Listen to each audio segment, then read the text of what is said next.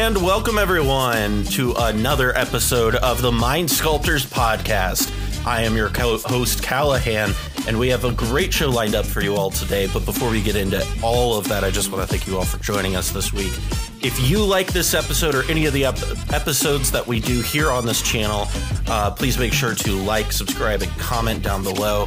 If you want access to our Discord server, as well as kind of help craft some of the content that we get, sometimes we ask the patrons what they would like to see. Go head on over to our Patreon at patreon.com/mindsculptors or check out the link in the description. Also, if you like any of the cards that we're talking about or are interested in any of the decks that are associated with these cards, head on over to our TCG player affiliate link as well, and you can pick up those cards down there. Help support the channel as well as stuff like Major League Commander. So, with that being said, about a little over a year ago, which is bananas to me that it's been a year, a good friend, well, I guess at the time you weren't a good friend. We were just getting to know each other at that point. Stopped by and we did the definitive cEDH tier list. And so joining us again from Playing with Power is Ryan. Ryan, how's it going today? It is going great. Thank you very much for having me back. Yeah, absolutely. Always a pleasure. Always. Thank you. Always a pleasure to do stuff. Pleasure to be here. Yeah.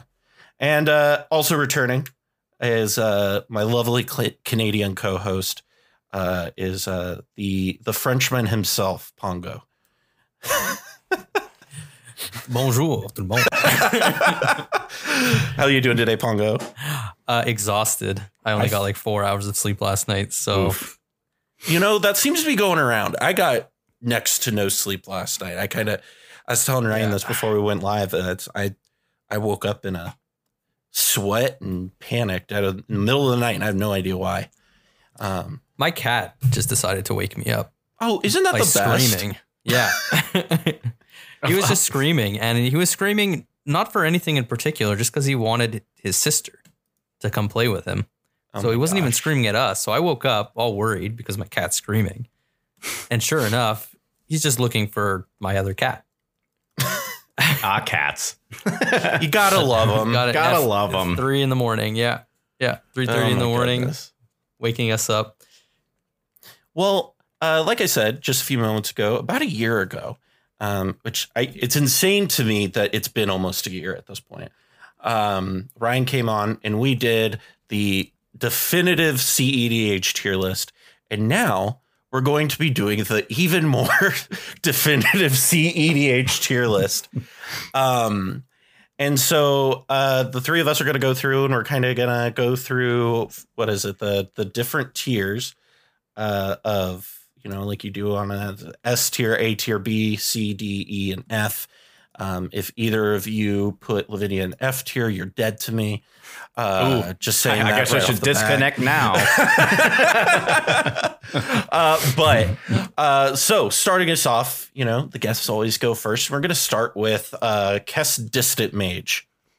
Yeah, so I'll go ahead and start us off on Kess Dissident Mage. Yeah. So basically, I can't remember exactly where I had it last time, but I know that Kess was a definitive, you know, Grixis commander for the longest time in the cEDH space. And the thing is that with the printing of Commander Legends and all the really powerful partners and all the stuff that's been going on in the brewing space, unfortunately, we're seeing Kess getting pushed farther and farther back. Mm-hmm. She's not getting worse. She's just kind of staying the same, and everything else is just getting better.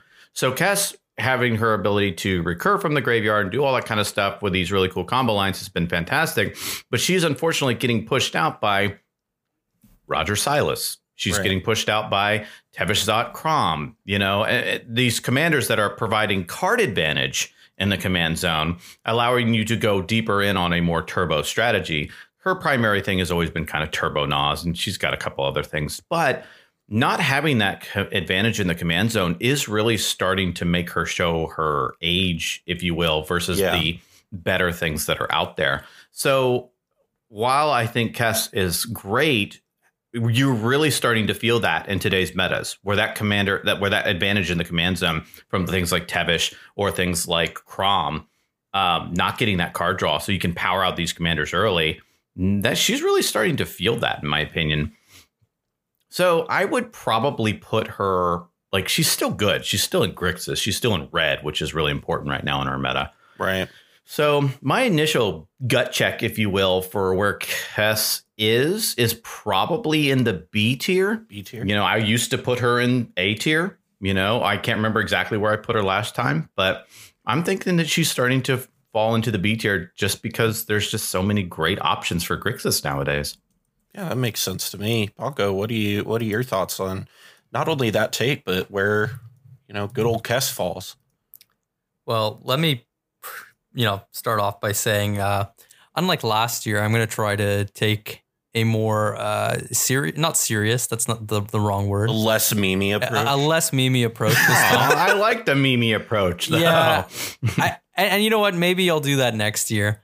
Okay. Every other year. On part 3. And even more. We'll do 1 year off, 1 year on sort of thing. I like it. Yeah. Give some variety. Yeah, exactly. But exactly. Because, some people, while some people enjoyed it, other people just clearly skipped to the very end and didn't actually listen to the video. Yeah. And so I have to imagine that these are also the people who don't read the article or, who just like skip directly to the comments and like start shouting because from the title. So as a result, I did want to try to be, to try to actually take the exercise a little more seriously. And, in that spirit, I'm going to start off before even talking about Kess, just kind of trace out some of my thoughts for, what makes commanders get into certain tiers. So, like, quite simply, I'm just going to define like what an S tier commander is kind of for me. And then everything from that point on will kind of just get all right, Socrates. I see we're defining terms. I like it. Okay. Yeah. So the S tier first, and now I look like a clown. Because I was just like, I don't know, Kess is in B. Go ahead. Ooh, philosophically. Sorry, go ahead. So people understand kind of some of my reasoning for some of these choices. The first thing I'll say is that just because I'm going to put in some cases 2 commanders in the same tier doesn't mean that they're like equally powerful. Within a tier, I think that there can still be some variability in power level. I'm also going to say that what makes an S tier commander, first and foremost for me, is going to be probably access to a lot of colors. And I know that that's going to be kind of unpopular for some people, but I do think that access to a lot of colors is probably one of the most important things in this format. It's not enough, however. That's kind of just it's a factor. It's an important factor, and I think that S tier commanders will have some combination of these factors. So generally going to have lots of colors. These commanders should also be really powerful combo enablers. And what is a combo enabler in this case? I'm defining it as either a combo piece in and of itself or as an outlet for a combo. And the final factor that I'm considering is powerful value generation. So that would be either card draw, tutoring, or providing additional options for spending mana. So it doesn't necessarily have to be purely card draw, but it does have to be some form of value. All right. So now that we've kind of got all these terms out of the way. Making content with Charles has really changed you. I've been here well before Charles. Was that a compliment or was that an insult? We're not really sure that flies on that. Yeah. Yeah. Charles merely adopted WinCon list stacks, but I was born in it. I was melded by it. So returning to Kess. So I do agree with your take, Ryan, in the sense that I agree with everything that you said as far as your evaluation of Kess is concerned. I'm still going to put Kess in the A tier, however. I agree with your takes, but I think that she does check enough boxes, in terms of access to colors. Not enough colors to quite make it into S tier. She's a powerful combo enabler, which a lot of people disregard in the sense that she does have her combo with Demonic Consultation. In addition, she, is not necessarily the most powerful value generating commander from a purely card draw perspective, but provides a lot of resiliency in the command zone. And being able to tutor twice using Kess can also be incredibly powerful. For example, for establishing like certain 2-card combos, like Underworld Breach, or establishing your Thassa's Oracle lines and stuff like that. So I do think that while there are other Grixis options, she remains one of the powerful Grixis options. And so you're probably going to, rather than me putting some of these in the B tier because, we've got new options, you'll probably just see me putting more of these in the A tier. Okay. That makes sense to me. So it's interesting to me. It's no secret if you listen to the show or you watch me tweet or any of those things, is that I think Ad Nauseam is severely overrated. And I think mid-range is very, very, very good. And it's generally where I like to be. And I think, so there's two things for me, because everybody, Ryan, you compared it to like Rog Silas, right? Rog Silas, I think Ian from Comedian MTG, he and I were talking the other day, and he explained it the best way, and I think it's the perfect way of explaining it, is Rog Silas pretends that it's going to have any interaction. And it like lies to itself that it's going to do anything interactive in the game. He said it much more funny than that, and it was a very funny comment. However, the point within it is very true, right? And I think right now, interaction is very valuable. And I think Kess adds a lot of that replayability, that ability that you get to have these things over and over and over again. And you're able to play mid-range in the 3 best colors in Commander, arguably, right? Probably one of, if not the best wedges available, or shards, whatever. The 3 color pairings, whatever term you want to use for them.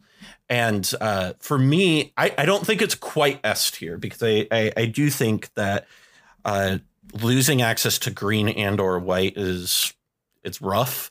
But also it would make it a completely inaccessible commander. I mean, just look at Brea, right?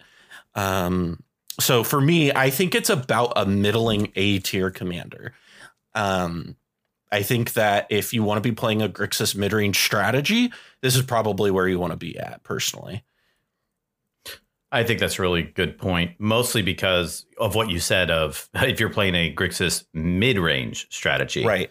All decks nowadays that are going Grixis are going turbo, and they are sacrificing so much card quality for speed. Oh, yeah. We're seeing things like Memnite being run in main deck. Mm-hmm. Oh, it's a 0 drop in, and my culling ritual makes it, give me 4 mana. That's so good.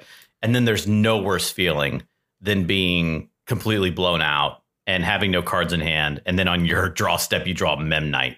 Well, and you're like, this is awful, You talked about this a little bit with Ian on your recent podcast with him, of how people see the big explosive plays from Ad Nauseam decks and think, oh my gosh, this is the way to go, but don't see the other games of, man, this deck just, sometimes you just draw like ass and just draw awful. Yeah, that's exactly right.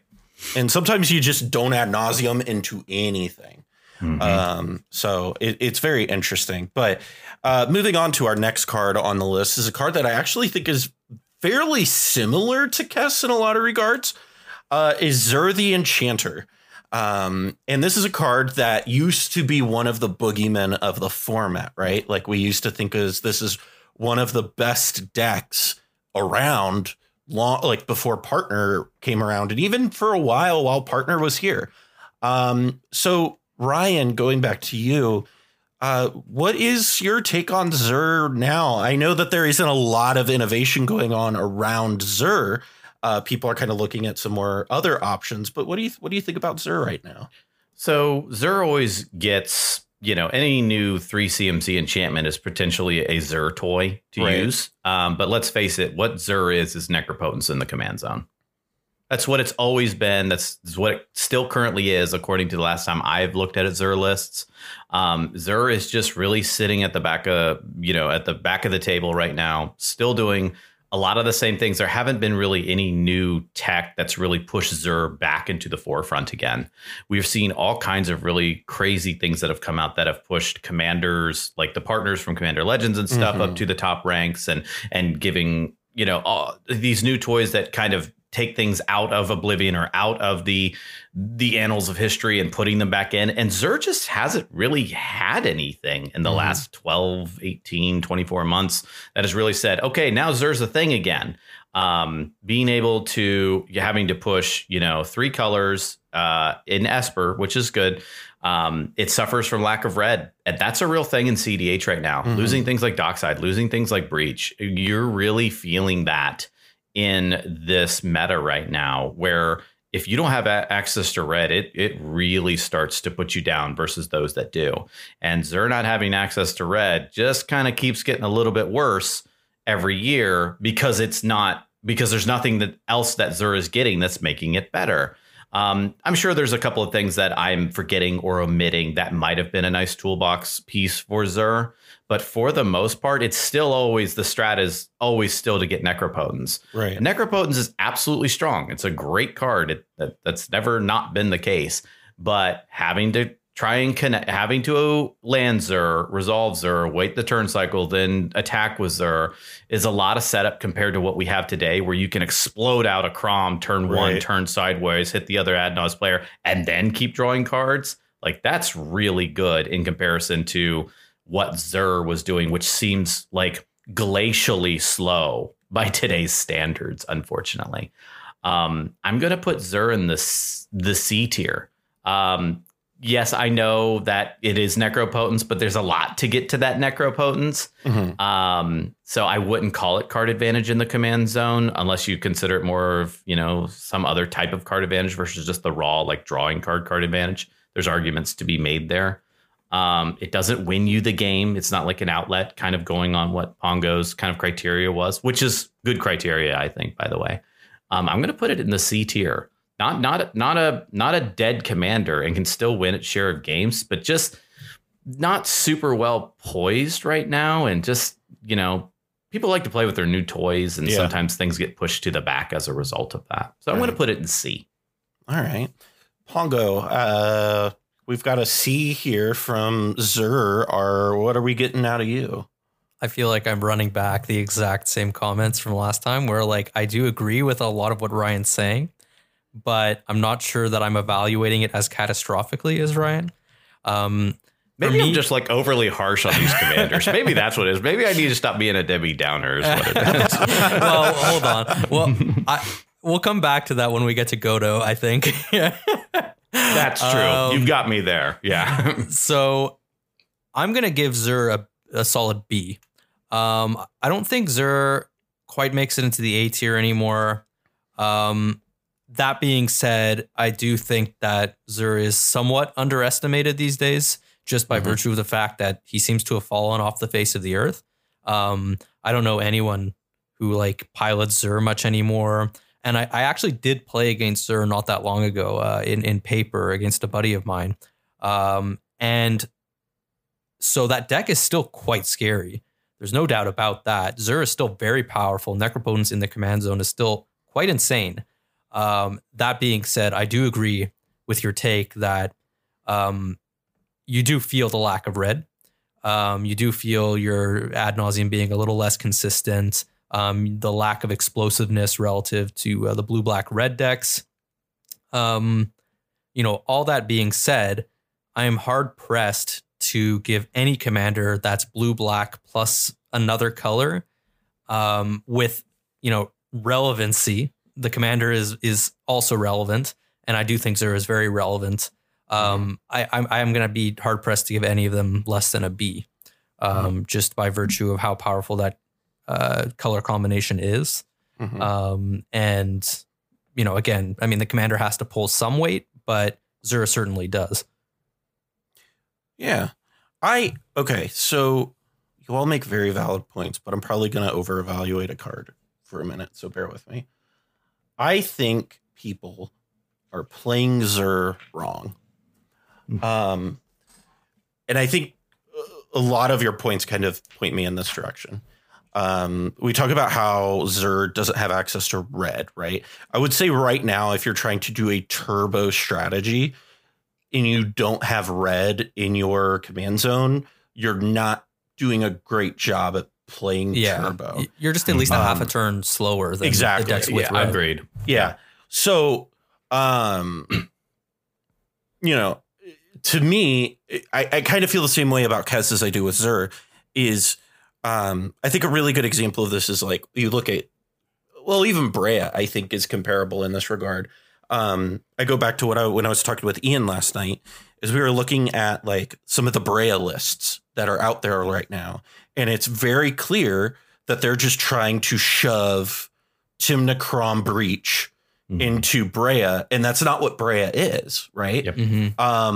And I feel kind of the same way about Xur and Kess, where they're like trying to do all these turbo things, and they're not commanders that lend themselves to turbo strategies. Now, Xur used to be very quick, but when you look at what the quick meant, right, years ago, it's very different than what we mean now. Correct. And so I think Xur is an incredibly solid mid-range commander. I think it's an A-tier commander right next to Kess, personally. And I kind of evaluate it the same way. And this talking about this, honestly, has made me just want to brew around Xur, because it's just like, it feels so obvious to me that this is a mid-range card. We play a grinded out, like mid-rangey game, play a lot of value, use your command zone to your advantage. And instead, it seems people are like, oh, Esper Turbo Nas. And it's not that. We have Esper Turbo Nas, and you know what I mean? So that's kind of how I feel about it. It probably should be in B tier, honestly, but I feel confident that if it was given the same attention that other commanders were given right now, it would be a solid A tier commander. It's kind of how I feel about it.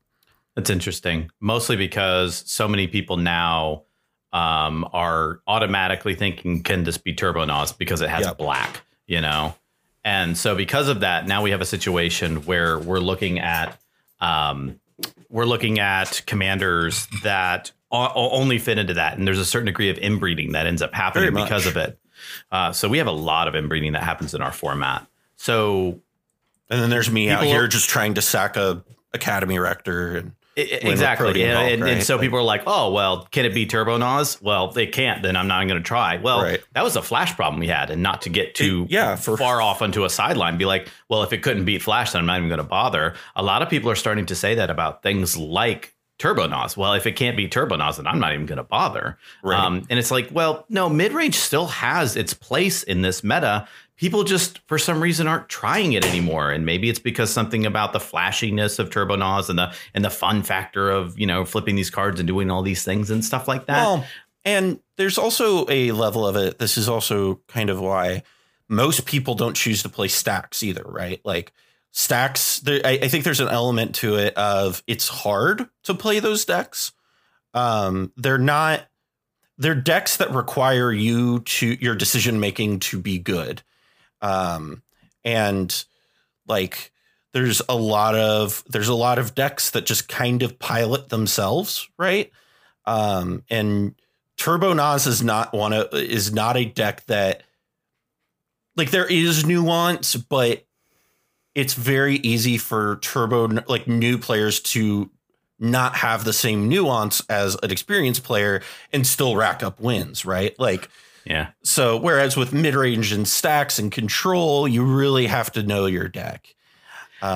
Yeah, that's true. Yeah. And a hot take incoming time. I think that Turbo Nas is a way for new commander players and new cEDH players to feel like they're very experienced.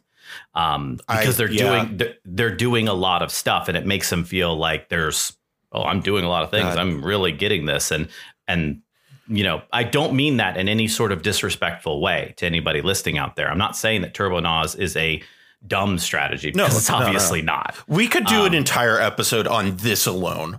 Yeah, exactly. Yeah. So what it is, though, is that it makes people feel like they're doing a lot because they are casting a lot of spells. Right. And it makes them feel like they're super experienced. Whereas there's a degree of nuance, like you said, that a lot of times people miss. And as a result, it kind of, so. Right. That's basically. On to our next commander, which is a commander we didn't mention last year. And I remember Pongo and I in our set review were like, nobody's going to play this card. Is Tevesh Szat, Doom of Fools. We were all wrong about this card. This card turned out to be a real commander. And so, Ryan, when you look at Tevesh Szat, a year ago, all of us probably would have been like, it's all right. How do you feel about it now here in the 2021 world? So Tevesh Szat obviously is one of the more prolific partners that are currently being played. They're pairing Tevesh with just about everything that they can pair it with. They're some of the heavier hitters right now are your Kroms for the Grixis color pairing and stuff like that. And some people are but they're doing all kinds of stuff with Tevesh. So card advantage in the command zone, can power it out turn 1 with the Jeweled Lotus. That's really great. Protection, it protects itself with its thralls. And you can also, there's a degree of inevitability, like a certain amount of quote unquote doom from Doom of Fools that comes from the fact that it's always ticking up and can eventually steal your commanders. Like that's devastating in cEDH. The fact that I could steal what is, as Pongo put it, your card advantage engine, your combo enabler, or something like that. That's scary, if you will. So people really start to focus on Tevesh Szat the moment it hits the battlefield, and it's really tough to remove. Yeah. He's thick. And exactly. It's blocks itself. Yeah, like the turn 6 it comes loyalty down, and 2 blockers the turn it comes down. Exactly. There is no so disgusting. It is unprecedented for a Planeswalker design to be that defensive. Well, for Commander, it's not unprecedented, right? Like they've started to push Commander, like Planeswalkers, to have a lot of loyalty for their mana cost. I do think Tevesh Szat, I do agree with you in the sense that it is unprecedented because Tevesh Szat takes it to like a whole other level. But, we can look at other Planeswalker commanders, sort of more recent ones in particular. And I think there's the one example, the name's escaping me right now, the Jund one, the Jund Land Matters one. Lord Windgrace. Lord Windgrace, exactly. Lord Windgrace also comes down with quite a lot of loyalty. Doesn't defend himself as well, though. Tevesh Szat, you're right in the sense that it is unprecedented that he has 6 loyalty and also gives you 2 blockers. But I think we're going to see more of this. Yeah. So Ryan, what is your tier list grade for this card? Yeah, so I'm definitely going to put this into an A tier or even an S tier, simply because of everything that we just talked about. There's a lot to be said about the amount of card advantage you're getting in the command zone. We can now build a strategy that allows you to completely puke out your hand, Jeweled Lotus into Chrome Mox into Lotus Petal and land or whatever, and get Tevesh out because he costs 5. And just be like, no problem. I'll just protect itself and replenish my hand next turn. Right. Because I'm drawing 3 cards total that turn or more, depending on what's going on. So the fact that it has this card advantage, it gives us the black color pairing. It's not super restrictive in its cost. That's 5, but that's not hard anymore with Jeweled Lotus. I'm going to probably put it into the A tier. Okay. It's not a combo outlet, which is fine. That's not a problem. Neither is something like Crom, neither is something like Temna, but its sheer card advantage is exactly what we want to power out what we need to win the game.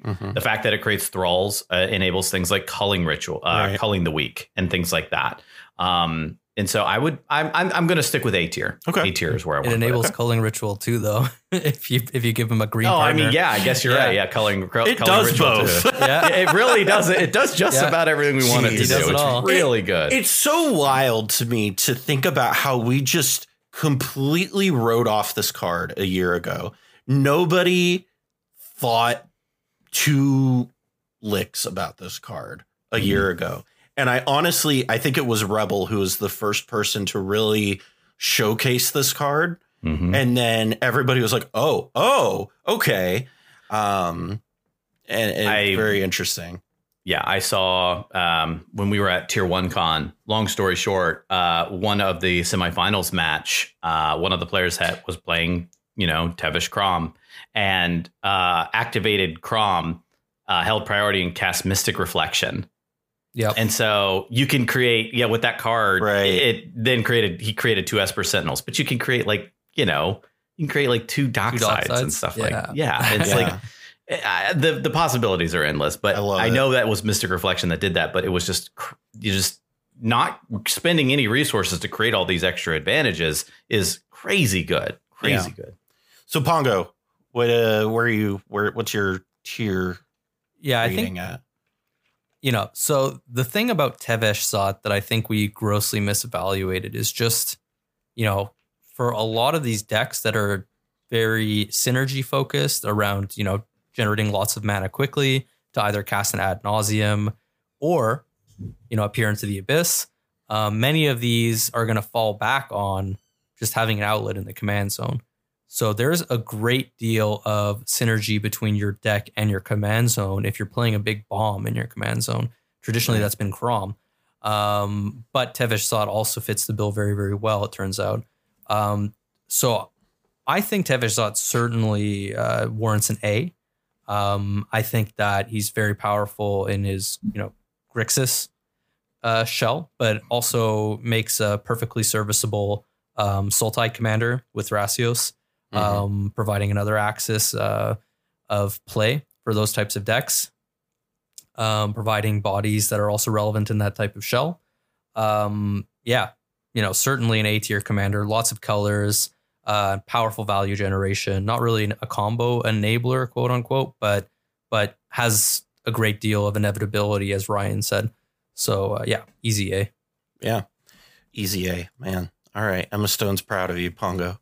So Tevesh Zot is, he's an honor roll student.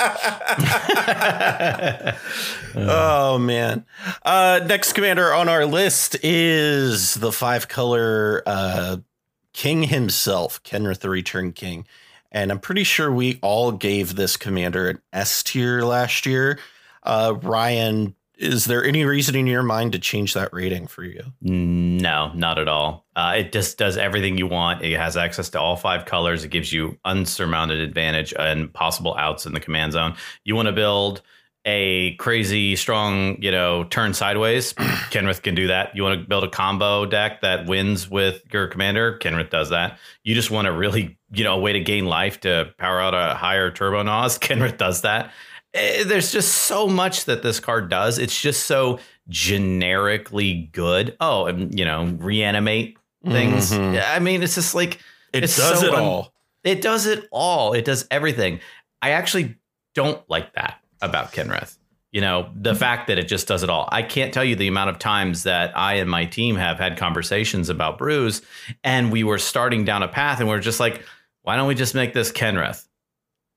And just call it a day. Oh, we could do these partners, but why don't we just make it Kenrith and then have access to the 5th color? It's just like, I don't like commanders like that.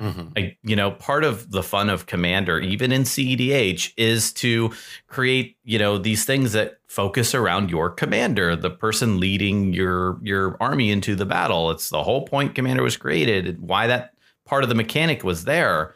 And the fact that we could just put generic 5 color does everything you want it to do creates a situation where it doesn't breed a lot of creativity.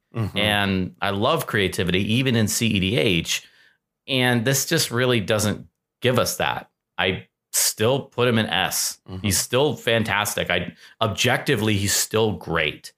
I just don't really like him as a commander. Outside of like higher, who gets really excited to play Kenrith? Well, I mean, if I'm playing Kenrith stacks, I'm pretty excited. Well, I think because of the commander, though. See, like also can play stacks. See what I'm saying? That's like I was talking turbo 2 seconds ago, and you also said, yeah, viable as stacks commander. Well, it's like, so I actually think that, to your point, Kenrith is kind of the jack of all trades, but he's not the master of everything. Far from it, in fact. I think he's kind of a poor choice for a turbo commander, short of being like a turbo druid commander, for example. Which is an excellent turbo druid commander. Right. Where you kind of have to look at it, from my criteria from before. He gives you all the colors, so that's easy. And obviously he's a combo enabler because he's an outlet for a combo. And he's an outlet for infinite mana combos, which like pretty strong for the most part, especially in red and white now with Dockside. You don't even technically need to be in white for a meal. It is nice. I like that combo personally. But like you could be playing like Skirk Prospector loops even, and like that's what you would probably be doing in a more turbo oriented shell. In any case, where is he a little weak? It's on the axis of value generation. And this is where I think that Kenrith actually excels as a stacks commander personally. Because most of his abilities are very inefficient for generating value. They're quite mana intensive. You need to play 5 mana commander, and then obviously you're paying like 4 or 5 mana for like some of the really powerful abilities. Or you could be pumping Kenrith. In any case, you are spending a lot of mana to be doing this stuff very incrementally.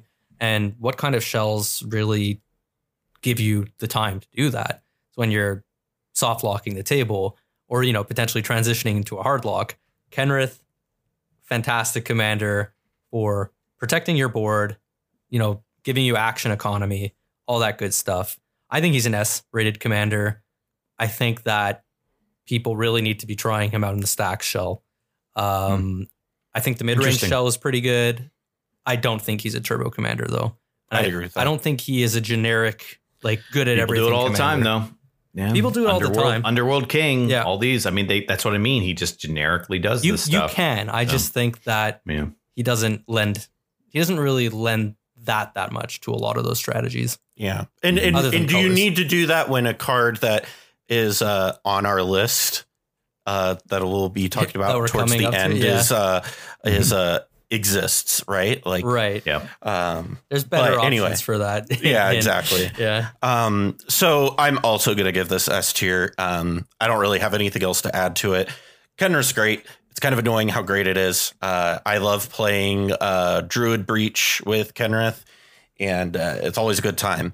Our next commander on the list is a commander we talked about a year ago. We're coming back to it, and I think I have a better opinion of it now than I used to, is Winota, Joiner of Forces. Ryan, this is a deck that has really taken a lot of people by surprise. Our good friend Ian, we've brought his name up several times today. Specifically, I've brought him up. Don't mind me. Yeah. Love you, Ian. Yeah. This is his baby. What is your take on Winota? Winota recently just won the Playing with Power tournament. Did it? I didn't know that's who won the whole tournament. Wow. So Winota, I love Winota and the fact that she showed what Boros can be. Boros has such a for lack of a better word, it's got a stink on it in the world of Commander. Oh, don't play Boros. Boros is bad. No, don't play Boros. Boros is not good. You're not going to win if you're going to play Boros. And Ian, who's good people, like you said, showed the world that, like, no, this is exactly what we want Wizards to be doing. We want Wizards to give us the advantage that isn't just let me draw a card in white, let me draw a card in red. It's like, here, let me show you how we can create advantage with a commander. And Winota did this very, very well. And exploring the themes that we did, or that Ian did with this commander, and showed how powerful it could actually be by just saying, I'm not going to spend any resources and I'm just going to turn sideways and put all of these amazing stacks pieces or value pieces or protection pieces onto the battlefield and just slowly grind you out of this game, is really great. It's in red, so that helps. You know, your dock side's always good. It even runs things like Mog Catcher to get things like dockside and stuff like that onto the battlefield.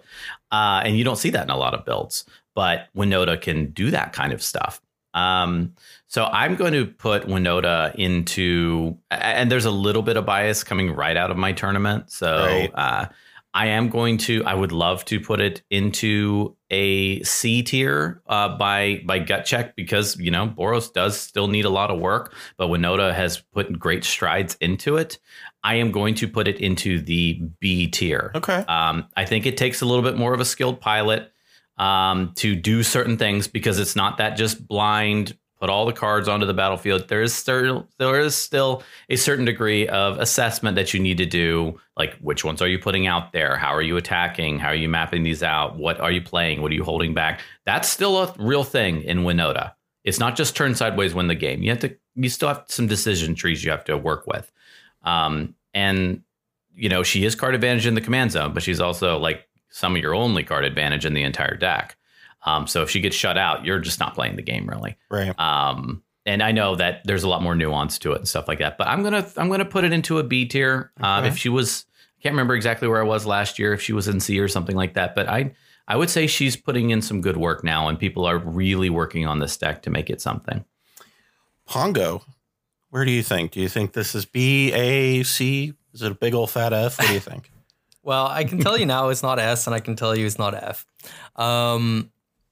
I agree again with most of what Ryan is saying here. You know, the only point of potential disagreement I have is that I don't really agree that Winota shows like what the strengths of Boros as much as she shows the strengths of Winota. I think Winota is like an absurd magic card. You know, she on her own is stronger than most of these commanders that we're talking about, that we're probably putting into like, you know, S tier for value generation. You know, if you put Winota head to head against Crom by himself, I think Winota is the stronger magic card. You know, the thing holding her back is Boros colors, actually. You know, with all that being said, she is an absurd enough magic card that I think, you know, she like maxes out potentially like the value generation part of the scale. Doesn't do fantastically on the color side, and is not really a combo enabler. She's more of just like an absurd value engine. I'm a little bit torn between B and C, and I think I'm putting Winota in C, because I do feel like a lot of her power is going to be somewhat contingent on having enough time to really execute her plan. And a big part of that will be related to turn order. I think Winota early in the pod is going to be way more threatening than Winota later in the pod. And I think she probably gets affected by turn order disproportionately compared to a lot of like our higher tier commanders that we're discussing. Right. I'd agree with that. Yeah, I think that's fair. I am gonna probably put it kind of in the same space. I don't know if it's B or C. I'm gonna say high C, like me. It's either high C or low B, and I've just seen it be so good. I kind of want it to be a B. So I'm gonna say B and leave it there. Okay. I think it's a B minus is what I would say. That's fair. I won't argue with that too much. I think the card is definitely good. I've seen it top 16 tournaments. I've seen it win our tournament. So she's there. I mean, it takes a proper pilot. Yeah. I've just seen people smack people in the face with it enough, right? That you can just, lose to it, even if you're playing your best game, and to inevitability. Yeah. Just be like, man, don't let it come back to Winota again. She's going to land 3 more pieces and we're just going to get locked out. One thing I think people don't argue is the issue. I would agree with that. True. The one thing I would argue though, Pongo, is I do think I almost called you Cobblepot there for a second. The one thing I would argue with though is I do think worse things.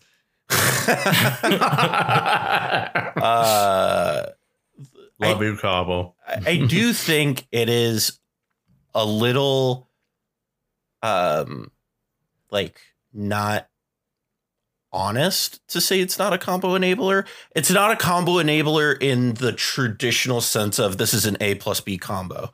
But I mean, the deck wins with Kiki Jiki, right? So like it enables it so much that you can just flip your win con onto the board. And there's not a lot of other decks that can say that. And like, honestly, outside of Nagila, how many other decks can say that, right? It is, I think that it is a combo enabler, but not in the sense that I just have to find the other piece. It just makes it so that you can get it is that advantage piece, but right? Maybe it's a semantics thing, because for me, I still see that as generating value. And what makes Winota so crazy is that she's generating simultaneously card and mana advantage. And to me, that all operates along the axis of value.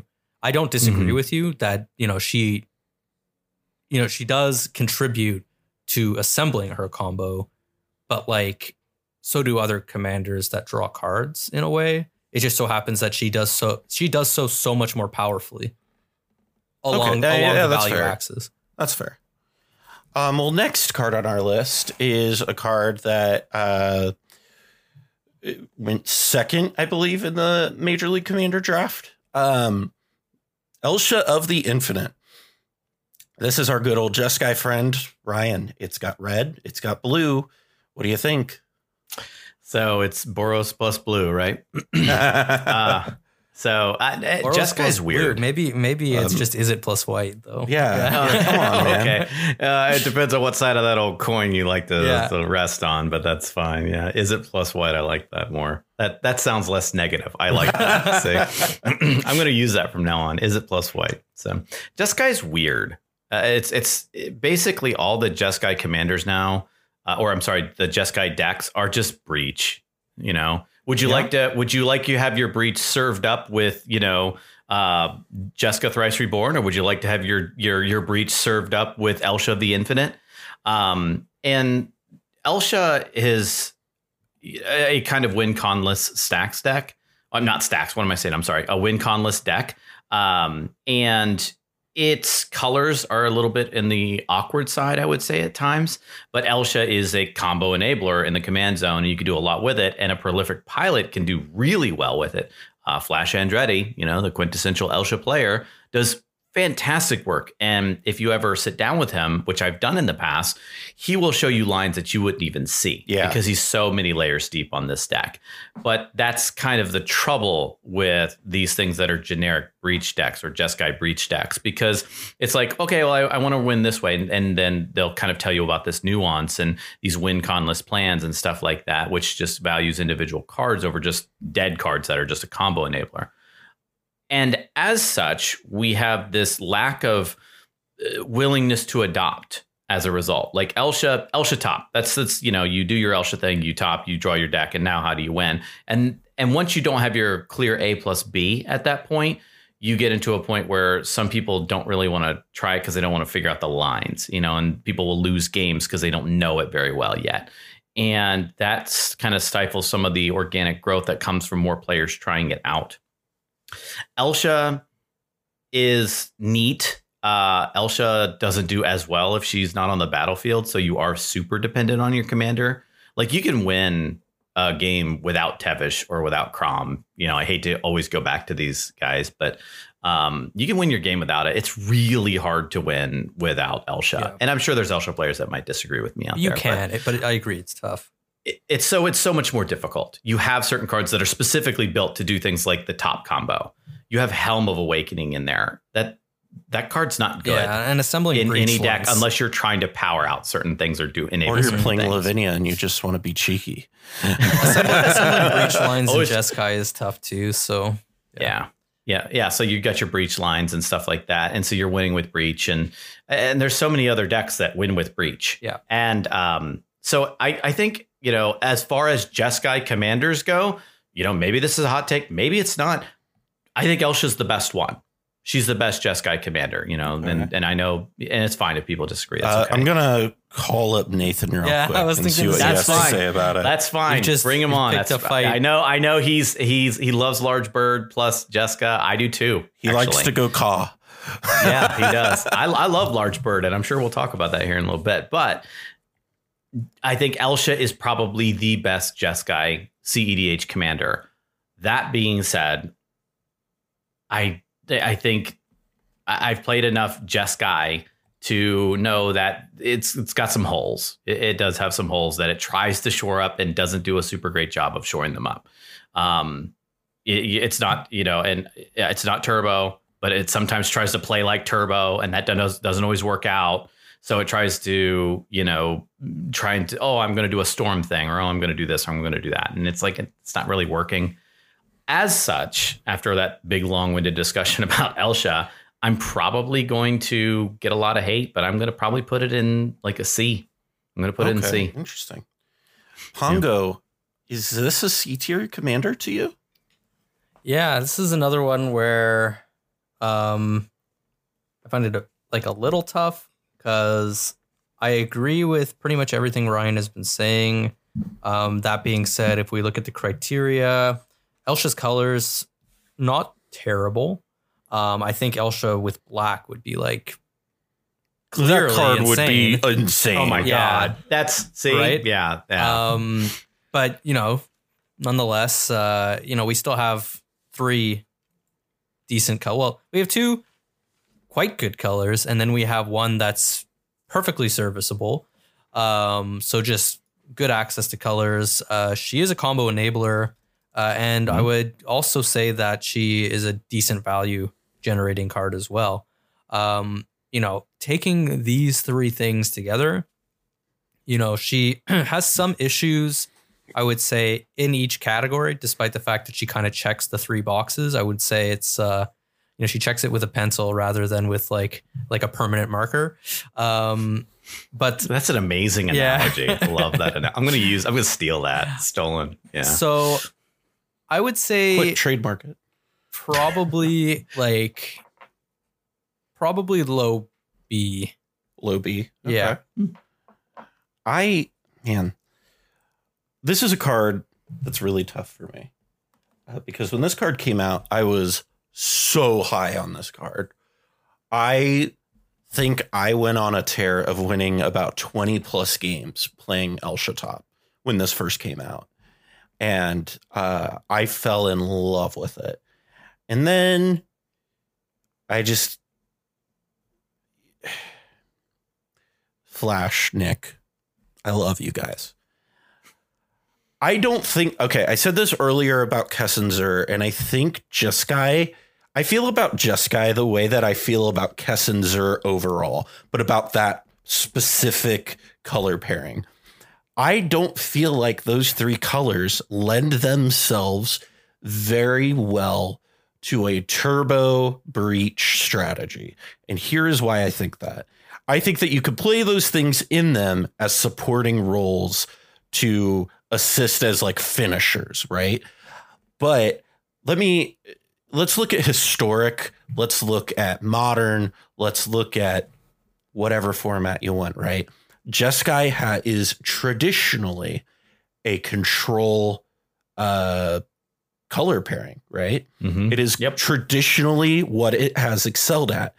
And I think what happens, and I think Jeska is shy, why I kind of think I like Jeska is shy more than I like Elsha, and I think is better personally, is that Jeska in a shy is a Delver deck, is a mid-range Delver tempo deck, and it gets the colors so well. It knows exactly what that deck is trying to do, exactly what those color pairings are trying to do. And Elsha, on the other hand, is very awkward because it has prowess, so it has the storm kind of feel to it. So you feel like you should be storming with it. And that's not the case, right?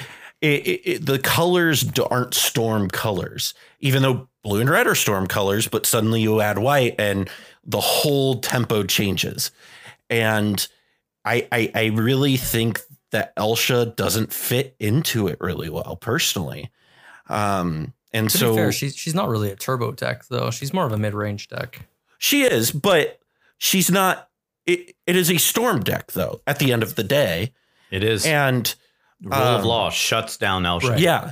It's And a storm deck. whereas Quintessential Jessica and Shy are just like, all right, that's fine. I'm still going to hit you in the face with this giant bird. And that to me is why I don't like Elsha as much as I used to.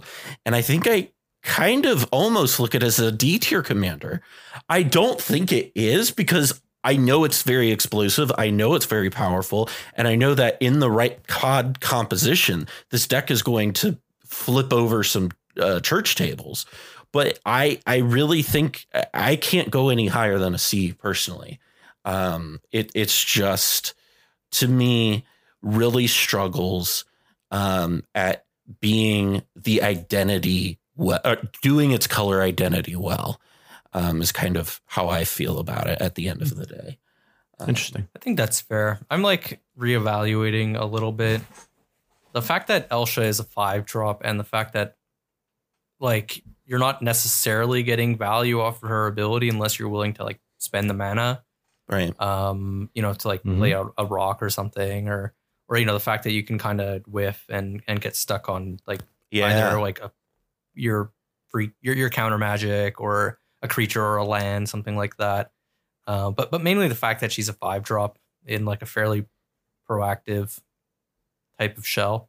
And you can't Jeweled Lotus into it. Yeah, it's really tough to accelerate her out. You can. Turn It one. runs Jeweled. It runs Well, Jeweled yes, Lotus. but you're not going to get the same. So, okay, like we talked about Tevish and we talked about Crom, and here in a moment we're going to talk about Paco.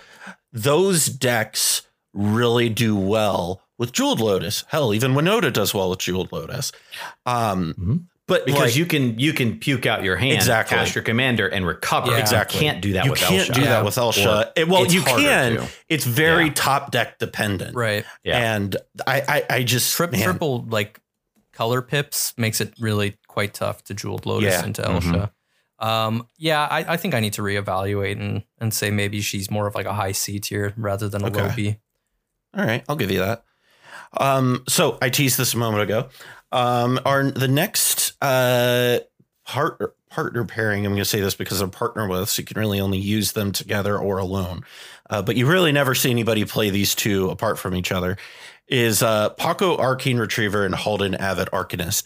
And this is the deck that won Major League Commander. Ian won with this little beauty. And so Ryan, this is the same deck he played at Tier 1 Con too, for what it's worth. He believes in this deck. Ryan, I don't remember what you said about Paco a year ago. I mean, I really should have like looked at what her ratings were from a year ago. It was like a 3.5 hour podcast. It was so long. Next year, but invariably It was forget. good. It was fun. Yeah. But yeah. What is your opinion on Paco and Halden? I think I'm super low on Paco and Halden. Really? Teamer, great colors. Fantastic. In the right pods, it does really well. There's a little bit of luck involved with the top decks and stuff like that. You can absolutely puke out your commanders and recover with the ability to do with the ability to cast off the top and stuff like that. That kind of stuff is all really great. And it's in good colors to be able to do that and capitalize on that. But, I've also seen Paco and Halden scrub out at Tier 1 Con. It didn't work. And that's not to say that every deck that scrubs out is a bad deck. Sometimes you just get bad matchups or you just get some bad luck.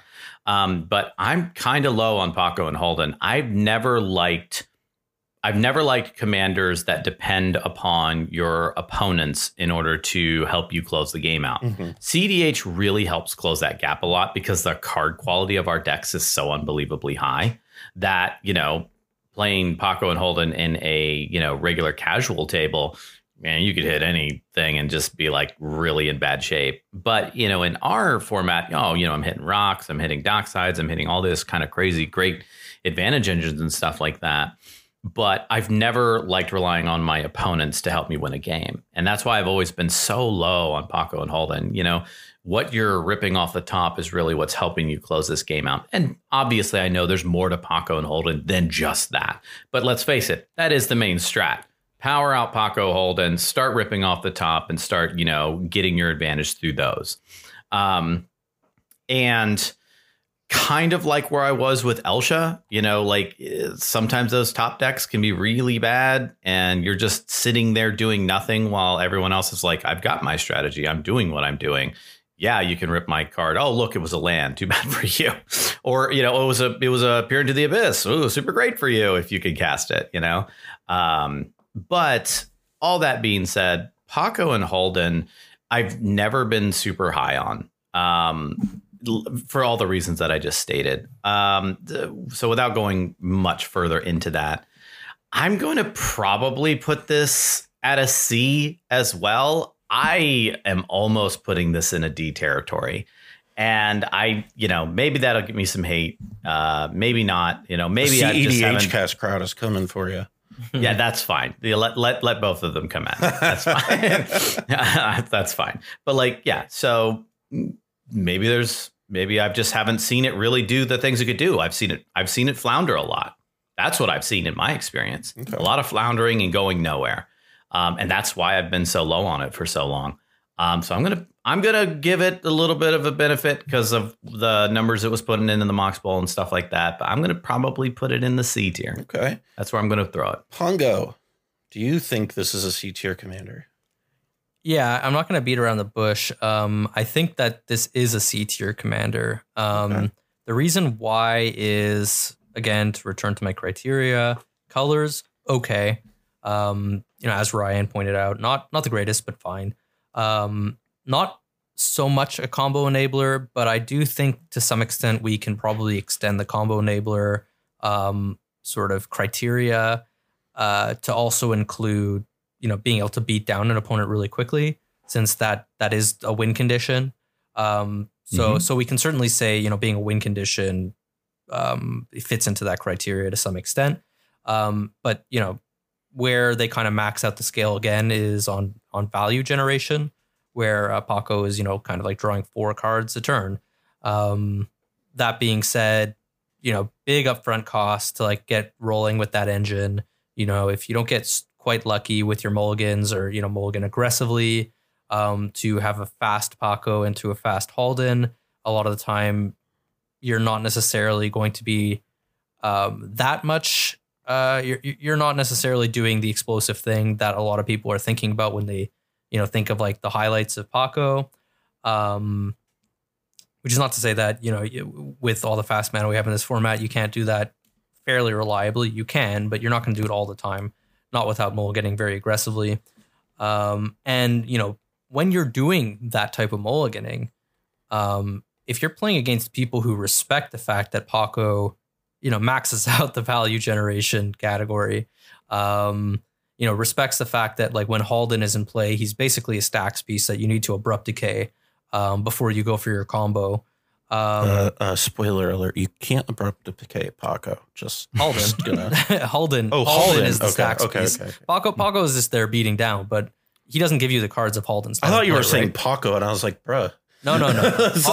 You treat Halden like the stacks piece if we're talking about abrupt decay specifically. Okay. But in most cases you do, because cutting off Halden cuts off access to all of the cards, whereas killing Paco after the damage is done, you're kind of just stemming the bleeding at that point. Really what you should be doing is you should be removing Halden uncounterably to take care of all of the free counter magic that they've accumulated, and then trying to win on your turn. More proactively. The issue is that Paco and Halden, they can't really win very reliably. They don't have good win conditions, unfortunately. Mm-hmm. And so against savvy opponents who respect Halden, respect Paco, I should say, and can cut him off at the knees, the deck is not going to perform as well because it's so commander reliant, and because you have to invest so much into your commanders even. Right. Yeah, I think those are all valid points. I think you guys make pretty much anything that I would say, although what I would add to it is I've had very different experience than Ryan in this, where I've only ever seen Paco just beat people in the face and nobody figure out how to deal with it. Because mid-range decks can't outgrind Paco as a mid-range deck. Yeah, that's true. Yeah. Yeah. And that's a very fair thing, is my local meta is a incredibly mid-rangey meta. Like Turbo Nas is here, but there's only one or two of them. So we all kind of gang up on them. And we Turbo Nas over here, like all day, every day. Yeah, we out here. So over here, there's a lot of Brago. There's a lot of Animar. There's a lot of like Muldrotha, even like commander centric decks. Yeah, very commander centric decks. But they're also I want to play in your meta. My meta's fun as hell. I was about to say. And there's if you don't win on turn 2, you don't win over here. There's one or two. There's one Cody deck and a Golos Turbo Nas deck, and both of them struggle. And it is very clear when I can play Lavinia. I know the weeks that I pull out Lavinia, right? Because they'll both be sitting at my table and I'm like, all right, I got this one. This is a free win for me. So it's really one of those things where I think Paco into the right meta is really, really strong. But I think Ian, and you will hear this. So we're recording this the day after that I recorded my episode with Ian about the MLC. And that will come out on Friday, and this will be coming out on Monday. So the two of you won't know what I know. But Ian made some really good points in that interview of Paco and Halden doesn't have a terrible matchup. Like, it's fine against Turbo Nas. Yeah, absolutely. And it spanks stacks in mid-range. Yeah. So from an overall perspective, it's a very it's pretty high card quality overall, because you don't have to play bad cards, and especially with a lot of the changes that are being made right now, some of which are because of what happened in the MLC. You're seeing breach lines get added in, a movement away from the turns kind of game plan, is that this deck gets to really sit at the table and hold its own, and has a little bit of inevitability attached to it. And to me, I think it's a solid middle of the road B tier commander. Personally, I think that if green, blue, red in commander gets more effective win cons, that is not just brain freeze my opponents out. Paco and Hall, which is a fantastic win con, by the way. If it gets just a hair more support, I think this deck is going to be right up there with the big hitters. Personally, I think it's a really solid deck. Interesting. I agree. I think we're missing a compelling win condition for Paco. And I think that's really it. Is if you look at because if you look at it as a breach deck, it's not a super compelling breach deck, right? But if you look at it holistically overall as kind of the mid-range killer that has a fine matchup against, I'm not going to say it has a great matchup against Adnaz, but it doesn't have a bad matchup against Adnaz. And it punishes mid-range and stacks. I think that's not a bad place to be sitting right now. So now if you're walking into a very heavy Turbo Nas meta, I would probably find something else to play. But this is a deck that I think if you're going into a blind meta, this is perfectly fine to bring with you, in my opinion. I still contend that people lose to Paco because they just don't know to remove Paco, or they don't do it at the right time. Okay, here's one. I agree with you on that, but here's we're going to go off on a tangent. This is going to be another 3-hour podcast. I know it, unfortunately. I apologize, but here. I don't want to go on this tangent too long because I respect everybody's time, but bear with me. I don't think we should evaluate the quality of cards based on how this is going to sound so mean, but how bad players play them, or play against them, because I agree. That's what I said, I think. Or don't play against them, or by how the best players play against them is what I mean. Okay. Sure. That's what I'm trying to say. Man, I did a horrible job saying it. But we still got the spirit. Well, I get it now. So. And I think that this is certainly an interesting point. Go ahead. Because here's what I keep trying to remind myself. I play on Sundays with 3 of the best cEDH players that exist, right? It's obnoxious. It's the worst. My win rate honestly, is so much better with other people. It really is. I win so much outside of Team Turn 3. It's bananas. It really hurts. And I win with Lavinia outside of that. And I just go in there and it's 3 of the best players I can possibly play with. And so every decision matters. Everybody is bringing their best game. Everybody knows what's going on. But the reality is, and this is something, man, I keep bringing this up. Ian and I talked about, you go to Tier 1 Con, you've got that at your table, but you also have the ability of 2 other people who have no idea what's going on sitting at your table. Yeah. So I don't think evaluating it on, well, if you have an experienced player knows this, well, yes, I expect that from experienced players. I don't expect that from the average player. I'm not going to evaluate cards based on how LSV is able to play against them, right? That man piloted a deck that was out of date to a top 8. You know what I mean? Yeah. Good players can bring out the best in everything. So that's kind of how my tangent there. I think introed that horribly. Yeah. But I think it's a pretty good point. And I think getting past the little hump at the beginning there, I think you actually articulated it quite well. Yeah. Oh, thank you. And I think other commanders that we go throughout this will actually show that more. I agree. For sure. Next one on the list, right? Heliod Suncrowned.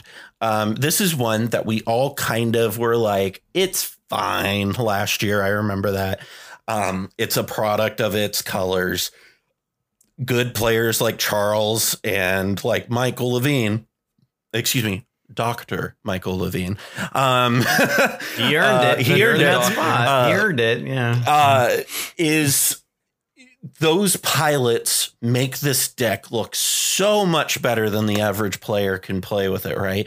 So, Ryan, with all that being said, with my tangent in mind, how do you evaluate Heliod? Where does it fall on your tier list? I think your tangent was actually really well put right before this one, because I think too often people say, oh, well, Heliod Suncrown, Michael Levine, Charles, all of a sudden Heliod Suncrown gets a bump because of the association with these players that are fantastic players. Excellent players. Fantastic players and fantastic players with these decks. The tier list has an S and an F tier for a reason. Heliod Suncrown is an F. Whoa. Wow. It's I don't know that I go that far. It's an F. There's a reason F exists on this list. I can think of another reason why F exists on this list. So wow. Okay. So it's an F because it's in the worst color. Mm-hmm. You can argue colors all day long. That's fine. And I'll say subjectively, to avoid any ruffled feathers from your viewer or listener base. No. It's great for engagement. Ruffle as many feathers as you want. Okay. Objectively, it's the worst color.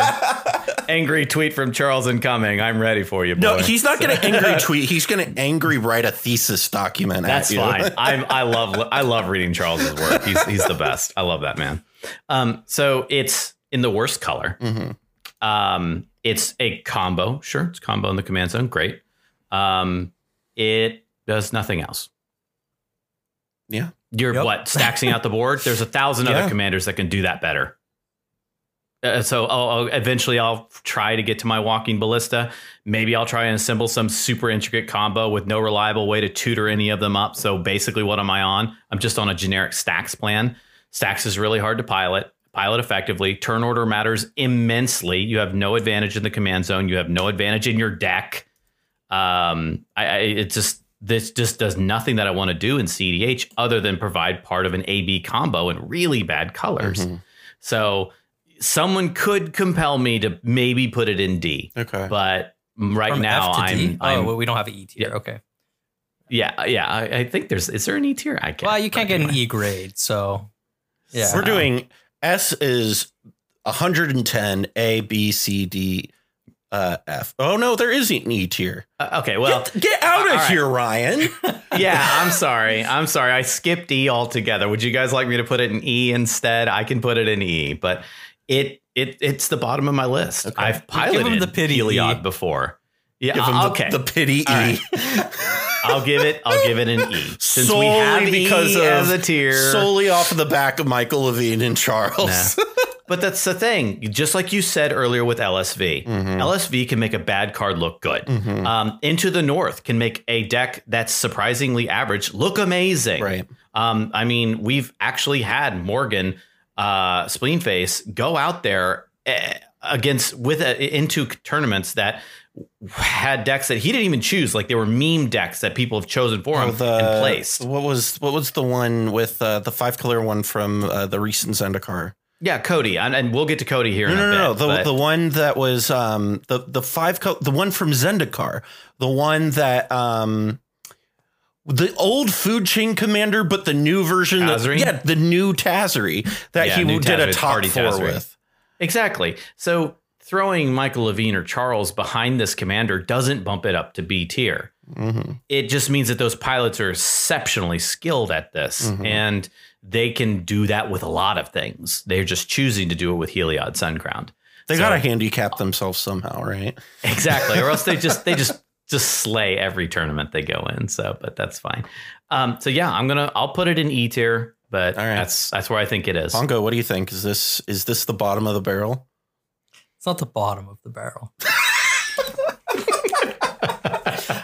I agree with a lot of what Ryan has been saying. Obviously, I'm going to return to my criteria. And so being mono white, color is kind of an issue for Heliod. That being said, and this is where I will nuance this discussion a little bit, I do think that the colors that your deck is in and the strength of those colors gets modulated to some extent by virtue of the tools that you need for your strategy and the tools that color provides. And it just so happens that Heliod has access to ways to tutor its 1-card win condition, even being in mono white. So we can't evaluate Heliod the same way we would evaluate any mono white commander.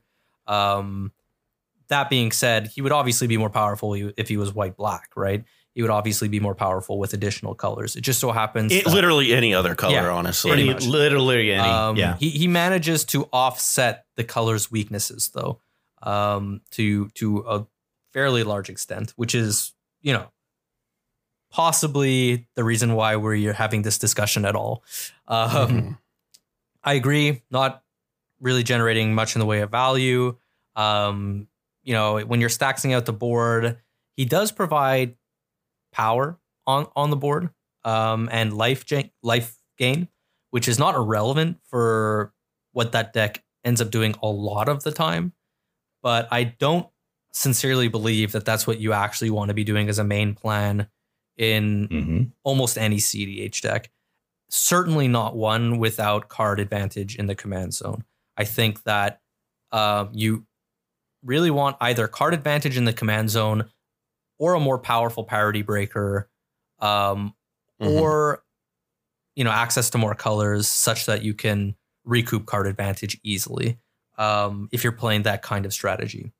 And as far as Heliod's combo is concerned, I don't actually think that it's strong enough to really I don't actually think it's spectacularly strong, even though it is a 1-card win condition. A lot of those combos are pretty mana intensive, as far as I'm concerned. I think it is an E tier commander as well. And I think the reason why you see that deck do well a lot of the time is because it flies under the radar. And it's possible that people don't respect it. And it's possible that we're supposed to put, more stock into that as a factor. I know that's not exactly what you were saying, Callahan, but I think that it might be an extension of what you were saying, or Yeah. Or, to some extent, that is an implication of what you were saying. But I think that in Heliod's case, it holds true much more often than it does for some of our more powerful commanders that we've discussed. Yeah. I think that I agree with a lot of the points. I think Heliod has the potential to be a C tier commander eventually. Eventually, it's not there. If they're going to give White the stuff that they tell me White's going to get, then I think it's going to get there eventually. But I would say most monocolored decks these days, I would not put above a C tier, period, end of story. Like, I love Urza. I don't know that I think Urza's that great anymore. I love JVP Tide. I don't know that that's that great anymore. And I think Heliod, even if it got like Barry Bonds level of steroids injected into its arm, it would never be able to be more than a C tier commander because it's monocolored.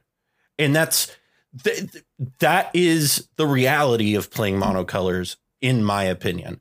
Now, other colors that are monocolored, I think, can overcome that to some degree because their colors can be very strong.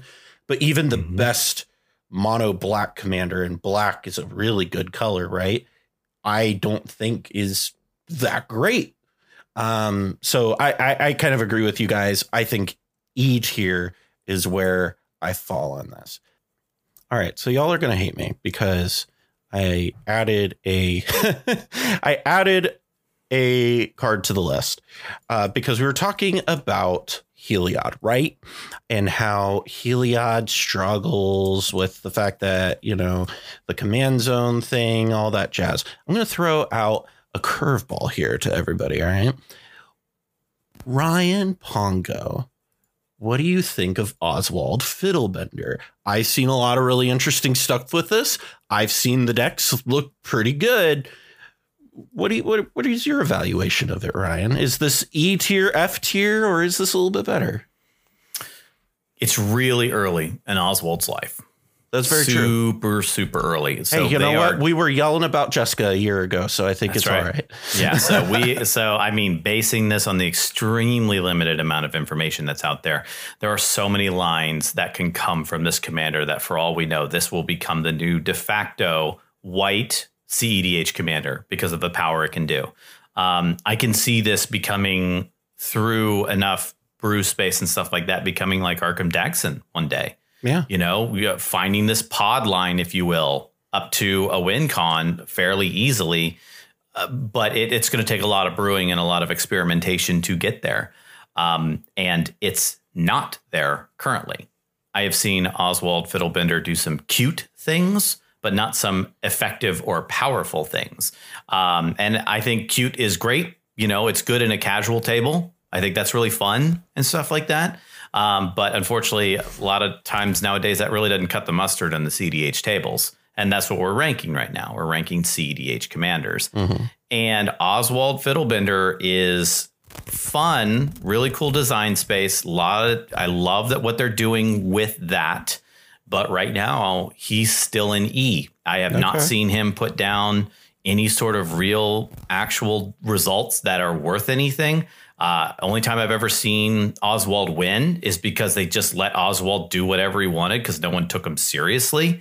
And that's not a criteria for being a good commander. Yep. Everyone ignoring you is not a criteria. You need to be able to battle with the big boys, if you will, not to be condescending or anything. But I still think it's in an E. It's, once again, worse colors.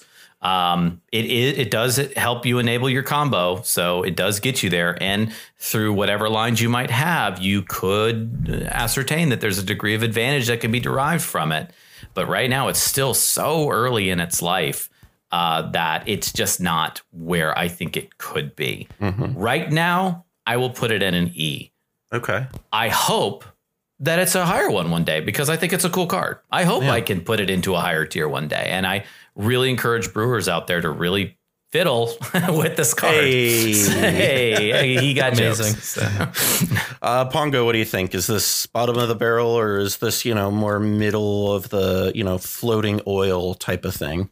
Asking me this question with a straight face, Callahan. So I've had the pleasure of playing against Oswald a few times now, actually. Same. And I'm not gonna lie, the deck kind of just felt like it was like treading water, like waiting for the inevitable, like pretty much the entire time, like just holding on, barely holding on. Sorry for like the really morbid imagery there, but I would tend to agree with Ryan in the sense that this is a card that I could see becoming quite powerful one day. The right artifacts get printed, and perhaps, you've got pod chains that win you the game with any artifact in play. And if that happens, then Oswald is a 2 mana, like your combo is essentially in the command zone commander, right? Like, I think that you raised a very good point by bringing up Arkham Dagsson, because I think, we could see him easily becoming, maybe not easily, but we could see him becoming something similar to that. I would go even further and say that, if the right cards are printed, and we're not there yet, he could become like Godo, right? In the sense really that saying something. Wow. All of a sudden, Ryan's ears perk up. Yeah, I'm listening. Yeah, I'm listening. Exactly. Fairly easy to cast him on turn 1, right? Being a 2-drop, and then presumably you're doing that off of artifact mana, so you're going to have some artifact in play. It's going to take time, and it might never happen that we get all the pieces that we need for you to go from like, Mox Diamond or Soul Ring, or your 2-drop or your 3-drop up into some game-winning artifact. But if that ever comes, Oswald will be strong. For today, I think Oswald is in the F tier for me. Oh, wow. Okay. Yeah. I look at Oswald and I think of another commander who kind of deals with the same problem. You brought up Arkham, but I think there's a better comparison to be made. And I think that's to Captain Sase. Think about how much better this deck would be if Paradox Engine was legal in this format. Like it'd be up there with Sase and Arkham. Yeah. Almost immediately. And those decks were A tier decks, right? Those were very good decks. And Captain Sase with Paradox Engine was also, this is different discussion, but incredibly healthy for the format. But it's frustrating because, right, I look at Captain Sase and I see the stuff where people are redeveloping it, and I still see it as really good. Granted, it's 2 colors, but I still think it's a good deck. It's not A tier. I'd say it's a solid C tier. But I look at Oswald and I think I don't think it's E or F. I think you guys are being a little too harsh on it because of its color identity. I do think it is kind of color identity agnostic in the sense that it feels to me like it's effectively a colorless deck. It's really not a deck that is white per se. It's very much an artifact centric deck. So if you're going to build your strategy around that, I think that, white's a fine color to do those sorts of strategies in, because there's lots of stuff to support that in white. I think this deck has so much potential. And I think the reason why I think that this could be potentially as good as Godo, I agree with Pongo on this, is its similarities to Pod in that if you remember a few years ago when they banned Birthing Pod in Modern, the reasoning for it was this limits our design space for creatures. Oswald, obviously, the speed of Modern and it being a creature, you don't have to really worry about it. Same thing for Prime Speaker's Zagana, right? Or Vanifar, excuse me. Yeah. But the creature aspect in those constructed formats kind of brings it down. And In our format, however, it is very comparable to Birthing Pod in that regard, because all it's going to take is one artifact to come out, and nobody's going to think about it at all except the people who build this deck, and it's going to blow the whole thing wide open. And I think right now it's a D tier for me, because it's still very early, like you said, and the lines are convoluted as hell. They're up there with Anala and Gitrog lines as some of the most complex ways to win. However, I've seen it be really good. I've also, like Pongo said, we played with what was it? We played with the Tryhards on Sunday, and it didn't do great on Sunday. But I think that it is still a product of early stages of development, and I think that it has a lot of potential. And I know we are going to a futuristic plane here in a few months. And like I said, all it's going to take is one busted artifact. But you think it's better than Heliod currently? Oh, for sure. Absolutely. Absolutely. Wow. That I'm pretty surprised about. I said this in our set review. I'm almost certain I did. If I didn't say it on air, I said it off air. I think it's better than Heliod. I think the ability to have direct access to assembling your combo in the command zone is invaluable. And I think that white has enough defensive magic spells within its color that I'm not super worried about, here's the thing with like Heliod, right? Like, it's kind of expensive, and you kind of have to expand a bunch of resources out of your hand to throw like Heliod down. Whereas with Oswald, it's 2 mana. And so you can just go land Mana Crypt. Here it is. And I'm doing my thing on turn 2. Like, it's not that you don't have to mulligan that aggressively to have it out on turn 1. And I honestly think I'd put it above Heliod, because here, one of the things you were saying about Heliod was Heliod kind of its game plan outside of getting the Walking Ballista out is kind of amorphous. You're kind of playing a rule of law strategy, a Strax strategy. Oswald, you know what your strategy is. It's very clearly defined what this strategy is. We're just still figuring out the most efficient way of doing that right now. And so I think that's a big up to it in my mind over Heliod, personally. But feel free to disagree with me in the comments. That's what they're there for.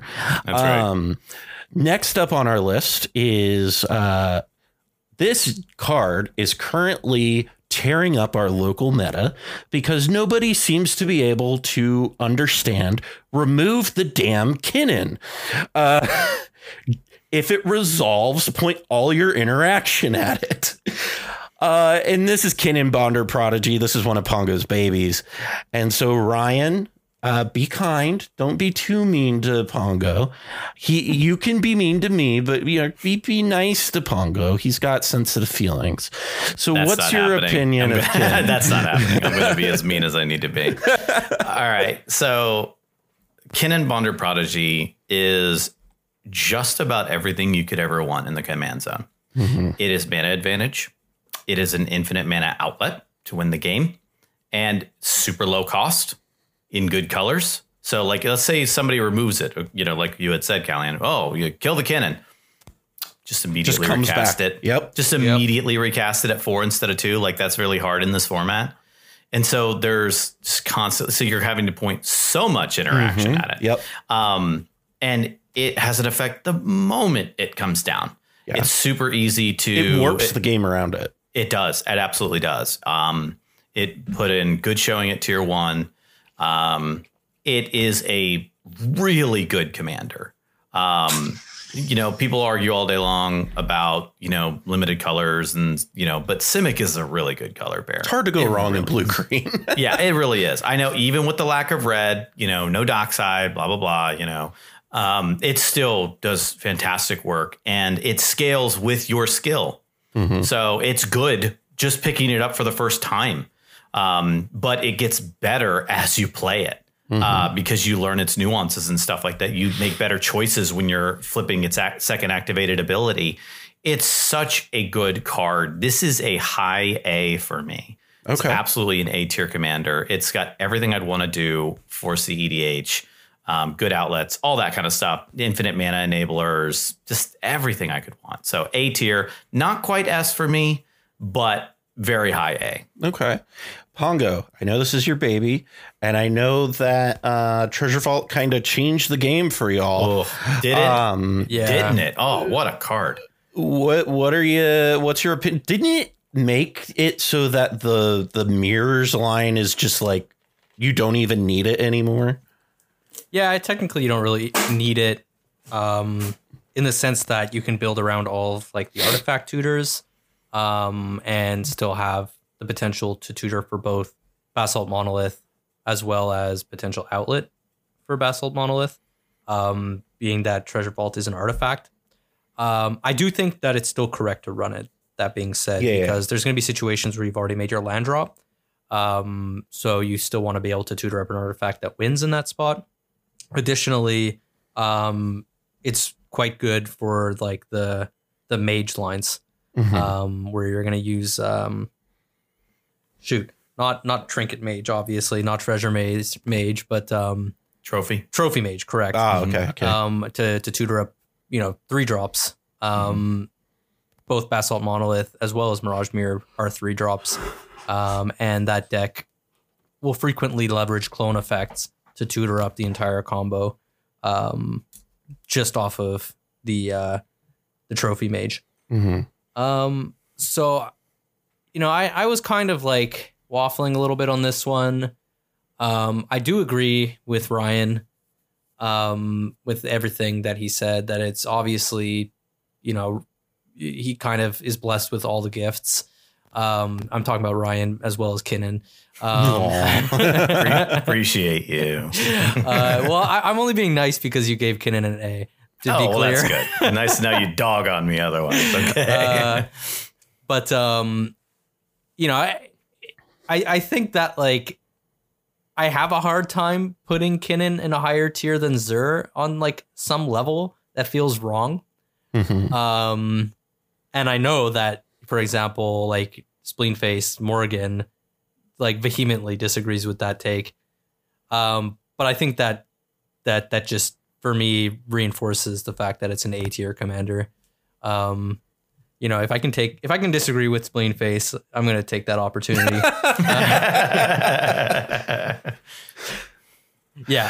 Not much more to add after beyond what Ryan said. That's kind of how I've not the disagreeing with Morgan thing, although I always love doing that.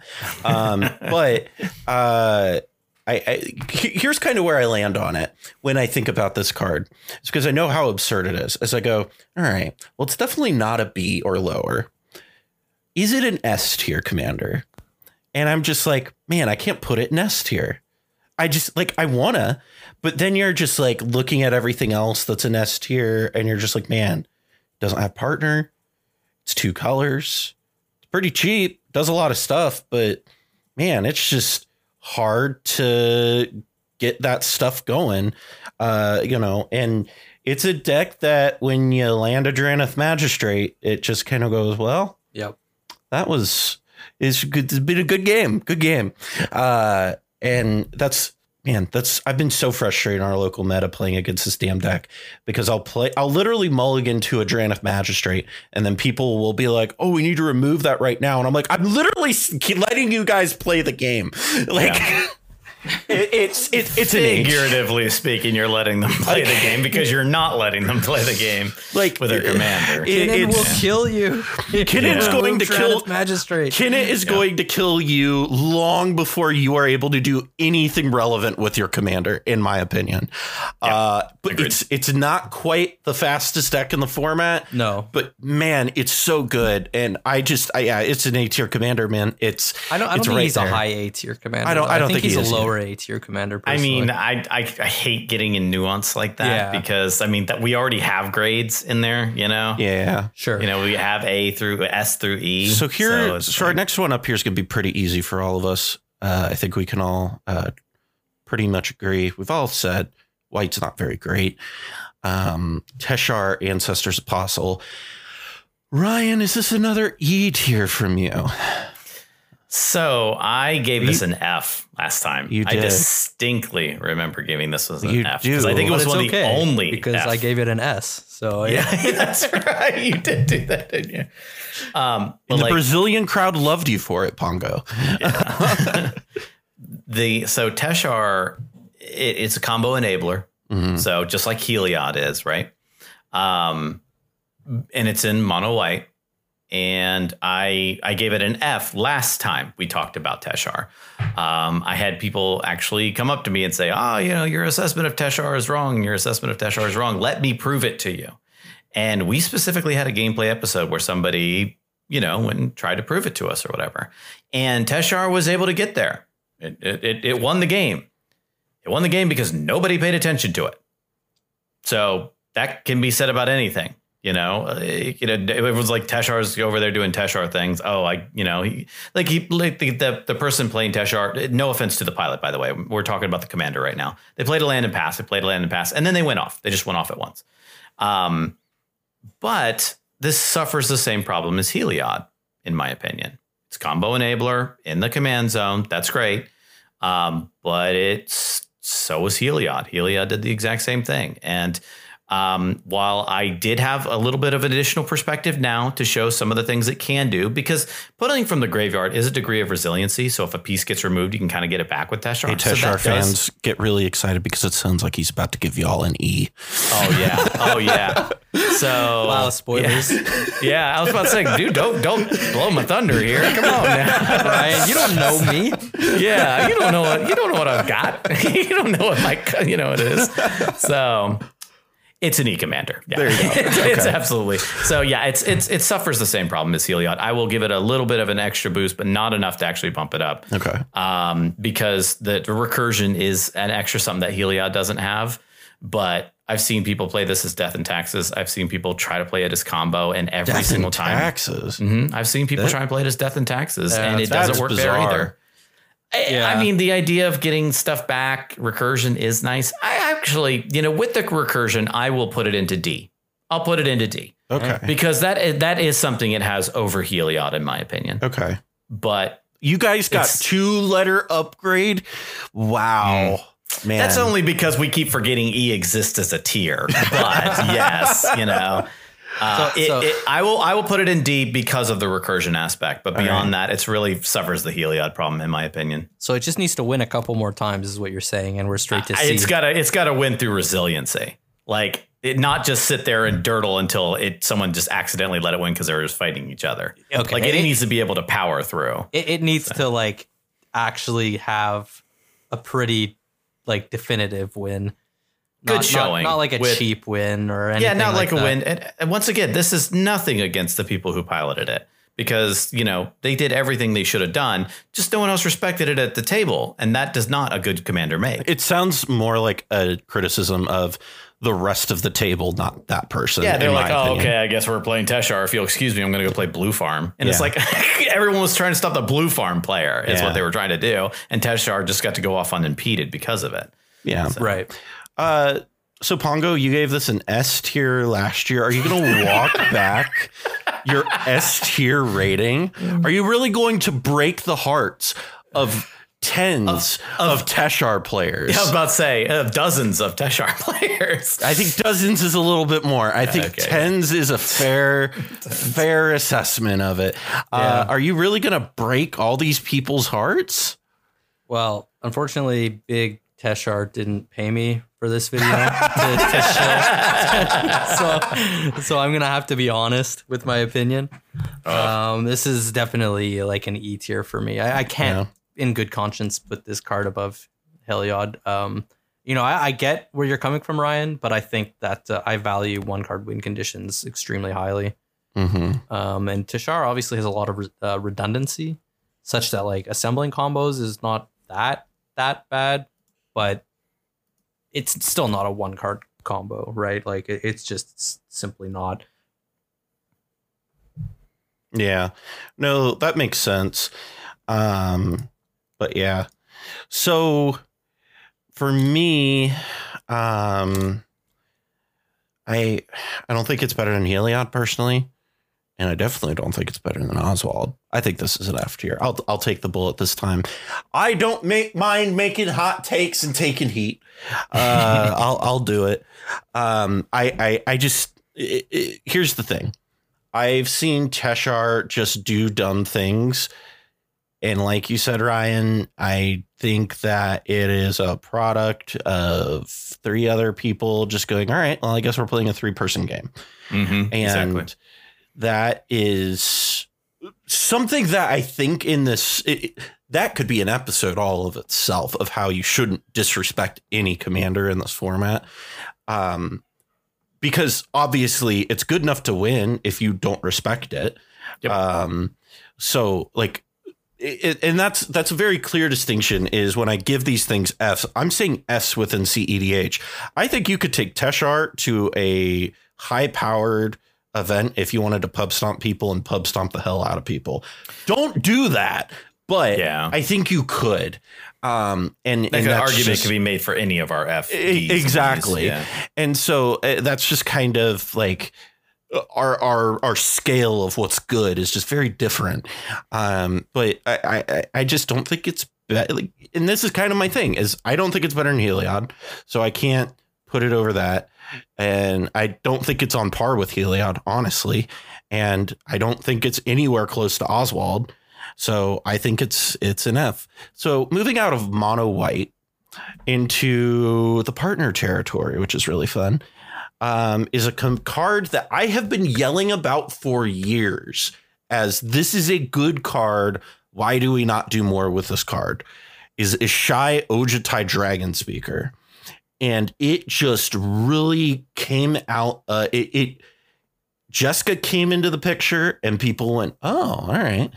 And all of a sudden, Ishai is getting talked about with Tevish. It's getting talked about with Jessica. It's getting talked about in lots of different circles. And what do you think, Ryan? What's your opinion of Ishai? So I have played a fair amount of Jessica Ishai here recently. Mm-hmm. So I have a number of games under my belt with it. I have a number of wins under my belt with it. So if we're talking about Ishai, are we talking about Ishai in isolation or are we talking about Ishai in regards to let's just say you're partnering with it with anybody. Okay, so let's say I'm partnering with Jessica for the sake of argument here. Okay. So there's a couple of things about Ishai that are good and bad, just like with any commander. Mm-hmm. First of all, the bads. Ishai does absolutely nothing on its own. It grows, sure, yeah. It gets big and it flies, right? Mm-hmm. So, but without something like Jessica, that's not that big a deal.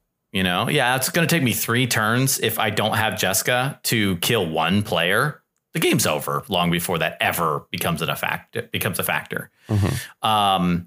It's also because of something like Jessica that gives people the ability to one-shot you. People are scared to death of this card, mm-hmm. almost disproportionately so. Yeah, because what Ishai is doing is if you're early in the turn order or even late in the turn order, people almost don't want to feed it, but they'll feed it anyway. And all of a sudden you get this really large bird on the table and they're like, I'm going to kill that player first.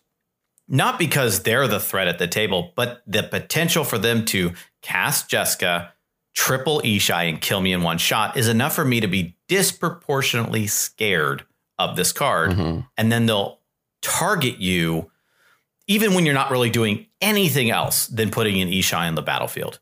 You don't have rocks or anything. Let's say you powdered it out turn 1 with a Jewel Lotus or something. And now everyone's scared to death of you. And then everyone else is running away with the game because everyone's so scared of Ishai on the table and the potential of them, one-shotting you and killing you. Mm-hmm. So it gets Gilded Draked disproportionately. It gets removed disproportionately. People will, they'll target you relentlessly because of this card. Mm-hmm. It's not mana advantage in the command zone. It's not a combo enabler in the command zone. It's got okay colors, but a lot of times you are partnering it with something else. So I'm willing to give it some leeway with that. But because of this and the fact that so many builds out there are trying to be a Storm Jeskai list, which directly contradicts and fights what this card is trying to do. So you're like, oh, I'm going to try and be this storm deck. Oh, but then I'm going to power up Ishai and kind of do nothing for 3 turns and then have everyone be scared to death of me and then just lose the game, because everyone's like, well, I'm going to kill your Grim Monolith or whatever. So you don't cast Jessica. And I'm like, that's not what the problem was at this table. So I've played this deck a lot and I've seen a lot of that where the commander choices go directly against the direction people want to take the deck. I have seen other people try to toy with the idea of Voltron because that's a thing, but that still takes 3 turns to do. All of that being said, I'm going to put this probably in the C rank because of it. It creates this creates this disproportionate spotlight on your head in comparison to what you're actually doing. And it enables too many other players to just run away with the game as a result. Yeah. It's trying, Jeskai colors, like you said, frequently end up being Storm when they maybe should play control more. So I think if a build came out that was more Voltron-y, which I know a couple of people out there are doing right now, or maybe just a more heavier control build that uses, Ishai to close out the game, I might rank this one a little bit higher. But as it currently stands from the things that I've seen out there and what I have personally piloted, that I really don't see this probably above a C right now. Okay. Pongo, what's your kind of take on Ishai? I agree with a lot of what Ryan is saying. So much so that I'm just going to straight up say that I'm giving Ishai a C. Okay. Specifically, I am interested in Ishai partnered with Jessica. I know that you can partner Ishai with Timna, and Sick Robot played quite a bit of that, and I played against that deck a fair bit. And it's kind of like you're playing Edric. It's it's its own tempo deck. You're playing extra turn spells and draw effects with Timna to try to draw into extra turn spells. And I think that deck is still substantially worse than what you can do with Jessica in the command zone. Why do I think that this commander deserves a C sort of like so strongly? In many ways, I feel like this is just the Jeskai version of Paco and Halden. If you look at Paco and Halden, you look at their color identity, green-blue, it makes sense that, they're playing to this value ball plan that you kind of expect from Simic decks, and that's what they do. And the red kind of like explains like the whole hasty side of it. And like the green-red kind of explains like why you have a big creature that's like growing and being aggressive. Here we're talking about the Jeskai version of that deck. And so how is this different? Well, you're not playing like a value ball type strategy. Your commanders are not generating like hard card advantage or hard value in terms of putting cards into your hand. Jessica is removing like things that your opponents might be playing. She's kind of like a pyroclasm effect, and that's very fitting for that color pairing for like Jeskai stuff. You're playing a control strategy, like a tempo strategy, where you're essentially putting the bird on the table, taking out an opponent, one opponent each turn, and then trying to you're trying to minimize the amount of resources you need to leverage against the rest of the remaining players to control them and just kind of ride out your bird to victory. And in many ways, again, this is similar to what Paco's doing, but Paco is not necessarily killing quite as quickly in the sense that it's not one-shotting people until a bit later on, but it is generating card advantage to help extend how much it can. It's sort of extending the game through that mechanism. This deck, on the other hand, is quite scary if you get a very fast Ishai out. If you get a turn 1 Ishai, I kind of disagree about how much you should respect that card, because turn 1 Ishai or even turn 2 Ishai becomes a lethal threat against you if each opponent plays 2 spells. It becomes a 7/7 at that point with just 6 counters on it. And then Jessica's tripling that damage. So like each opponent needs to play 2 spells. Like talk to Crom players and ask them like how often that happens, right? Like talk to Rule of Law players and ask them like what the whole point of playing Rule of Law is, right? So it's very easy for this card to become a big threat. And when it's in play and it's that threatening, it kind of acts like a stacks piece in a way. It exerts a lot of pressure because you don't want to be too far ahead. Because if you're ahead of all of your other opponents, you're target number one, which means that in some ways you feel pressure to stifle your own development or address the threat on board that's going to kill you if you're turning into too big of a threat. So I think that in many ways it's kind of like the Jeskai, version of Paco and Halden from that angle. And I do like how the colors work out. I don't know. I don't want to get too much into this conversation, but there's a certain elegance to that I like in terms of color pie and in terms of how the cards play out and how you would expect them to play out. But I do think that that's a natural parallel, and it's natural to me that they're in the same tier. Mm-hmm. Yeah, that makes sense to me. I have liked Ashai for a very long time. I liked it less during Flash because everybody was just sandbagging everything, right?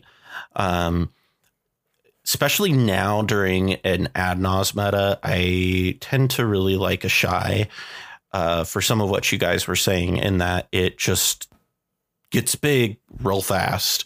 And, here's what I think, where I agree with you, Ryan, and go back to my point I made during the Elsha topic, is I think there's a lot of people who are building this incorrectly. This is not a Storm deck. I think Nathan and Brian Koval and the people who are doing the Delver approach with this deck have figured it out and know exactly, they know the strategy, and it is absolutely tempo. And that is, I mean, I'm going to be honest. That's why I think it's a B tier commander, because of the fact, and here's my opinion on it. I think that it pairs with a lot more things very favorably. Here's a great example. I think it pairs very well with Tevesh. I think it pairs really well with Thrasios.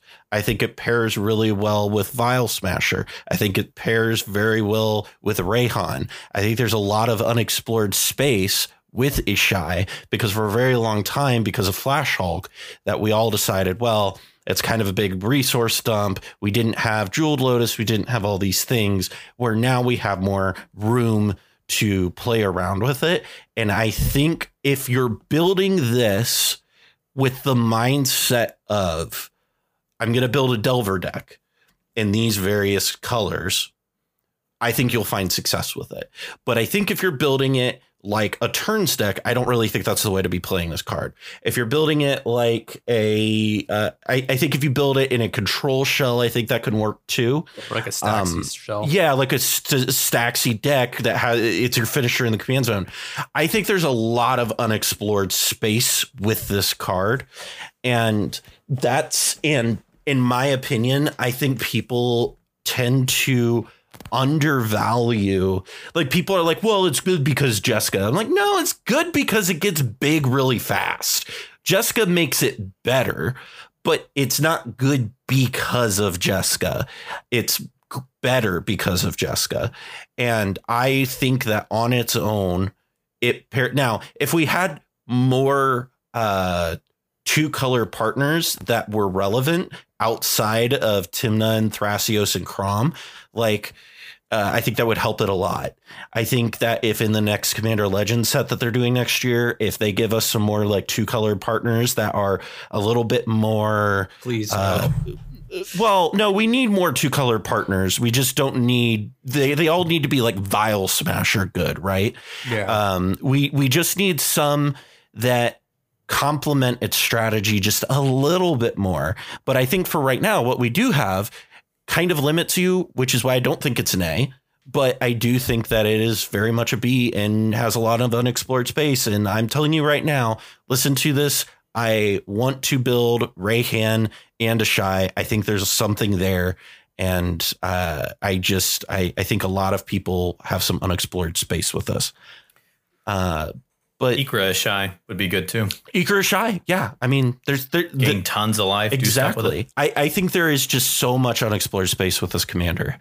But moving on to a commander that went 3-0 in Major League Commander.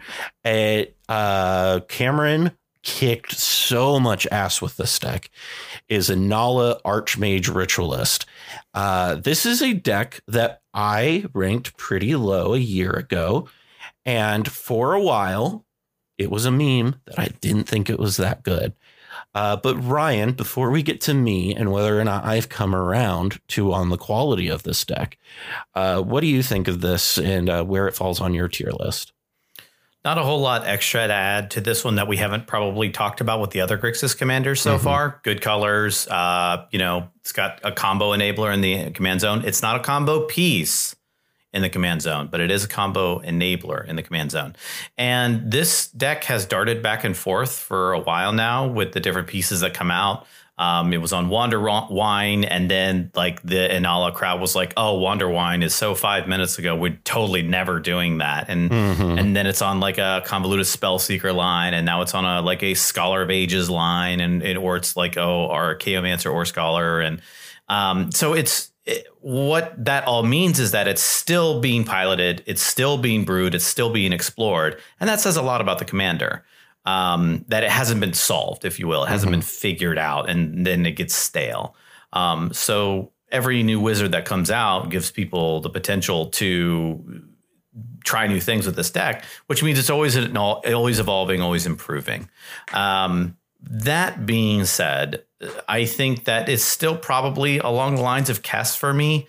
We have such good quality in the command zone with Grixis nowadays that it's really hard to compare it to those. And if it doesn't meet those criteria, I can't put them in the same tiers. I think it's kind of parallel to Kess. I believe I gave Kess a B. You gave Kess a B? Yeah. Yep. And I believe that's where Inala really stands here. Okay. Inala's doing really good things. I'm pretty sure it made top 4 table, or if not top 16 at tier 1. I believe it was top 4. Yeah, I think so. So top 4 table with Inala, and this, everyone loves to play with shiny new toys. And so everyone's always trying out new things, which puts things like Zur, we mentioned earlier, to the back burners. And people are still putting in work with Inala and doing new things with it. And I think that's great. Yeah. I put her in a B tier because I think that she can still stay relevant and fresh with every new wizard that comes out. So what do you think, Pongo? Where are you at? Yeah, I'm sort of along the same lines as Ryan. Obviously, I gave Kess a higher rating to begin with, and I think that ultimately I'm just going to do the same thing here. Give it an A rating. I don't think that the 1 card win condition that Inala gives you is like the end all be all, so to speak, that like would put it over the top and make it like an S tier commander compared to like other Grixis options, like some people seem to. I think that when you're just playing ad nauseum, you're basically already playing 1 card win conditions. When you're playing Peer into the Abyss, you already have 1 card win conditions. So Inala doesn't really have things that those commanders don't have already in some form. What Inala brings to the table that is unique and strong is a certain sense of resiliency to that 1 card win condition. If your Spellseeker gets countered or your combo gets interrupted partway through, well, that deck plays a lot of reanimation spells, and those are both things that you play to enable your combo, but they also provide resiliency to your combo. They also let you do stuff with Dockside Extortionist. There's like interesting, to pull up kind of an old term that a lot of people like to call meme at this point. There's some interesting layering there with some of the other stuff that you're doing in terms of your like the utility of your combo pieces and some of your other plans. That I think, Inala, despite not offering much in the way of value, she obviously offers some value with wizards, but not as much as some of the other Grixis commanders.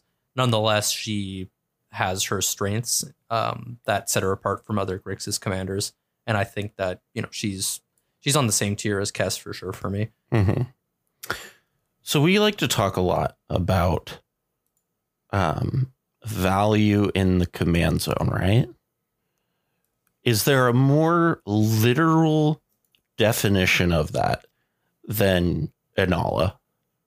It's literally value in the command zone.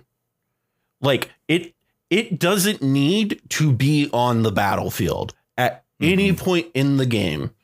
You do not need to cast your commander. It just needs to be declared your commander at the beginning of the game.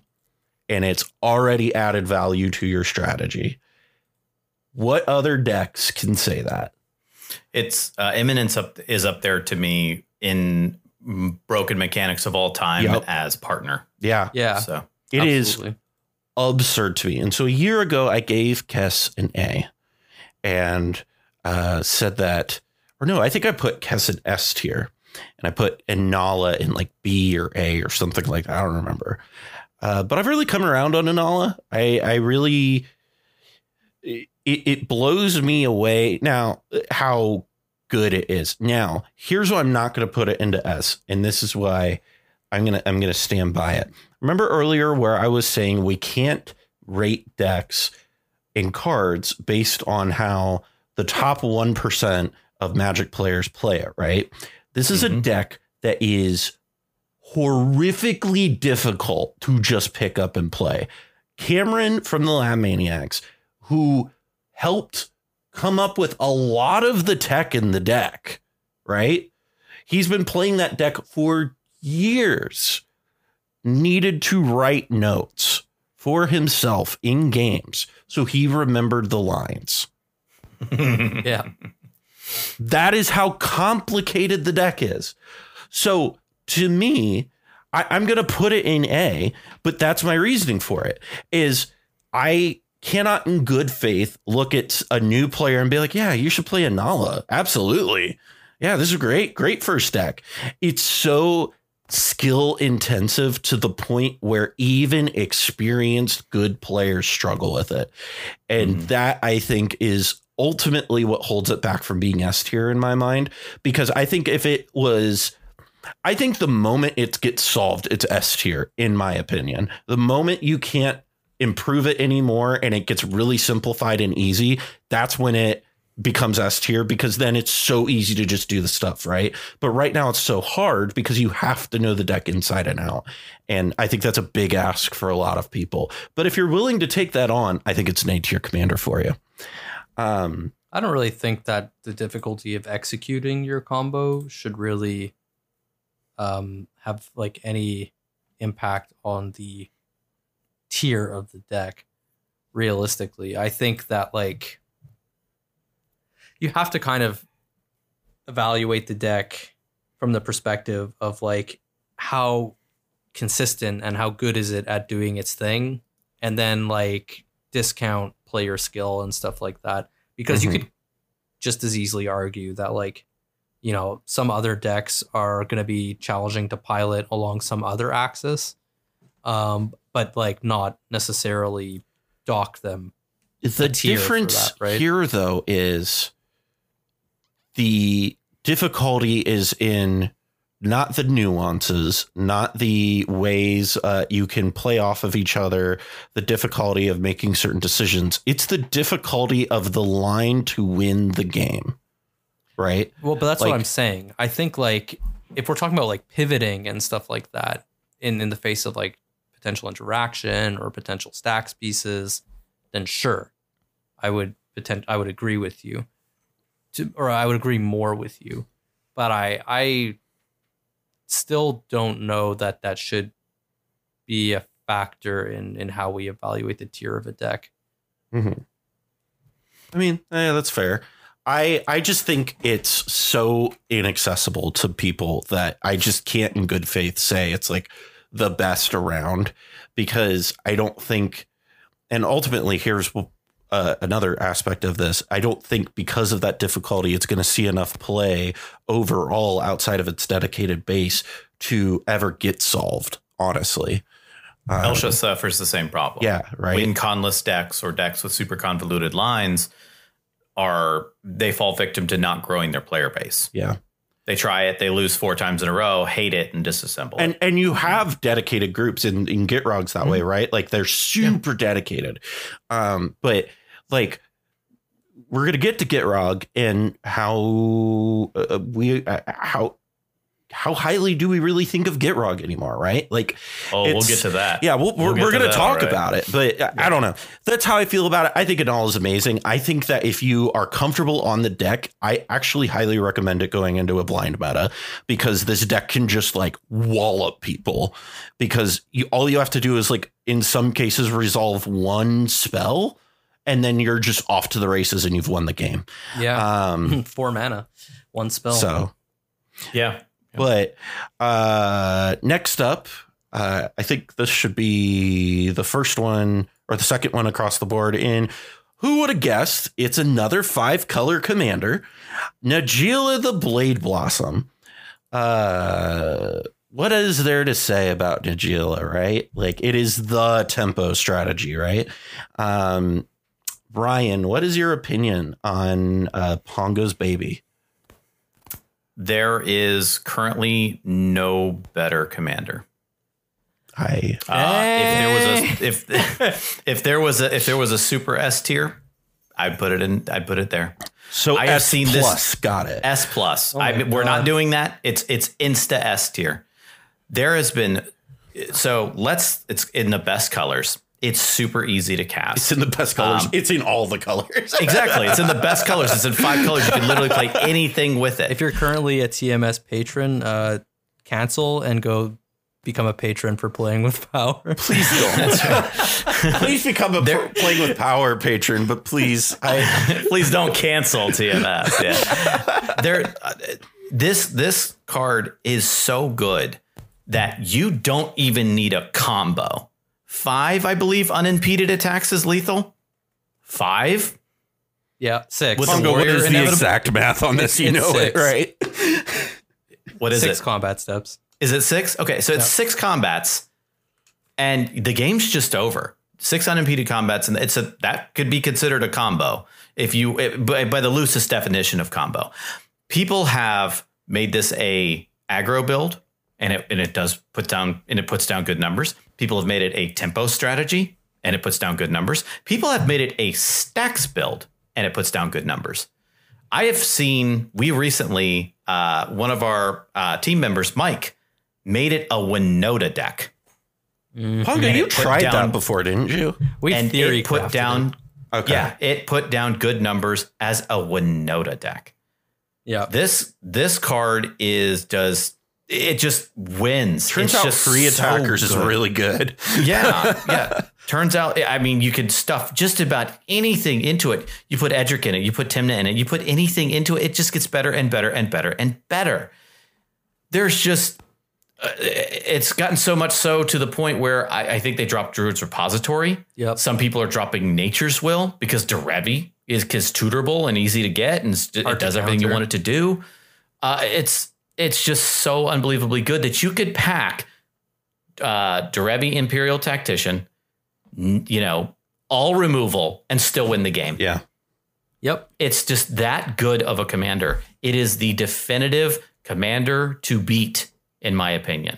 It is the top of the S tier, in my opinion. It's the best commander out there. Callahan already filled out everyone's answer. I don't even have to say it.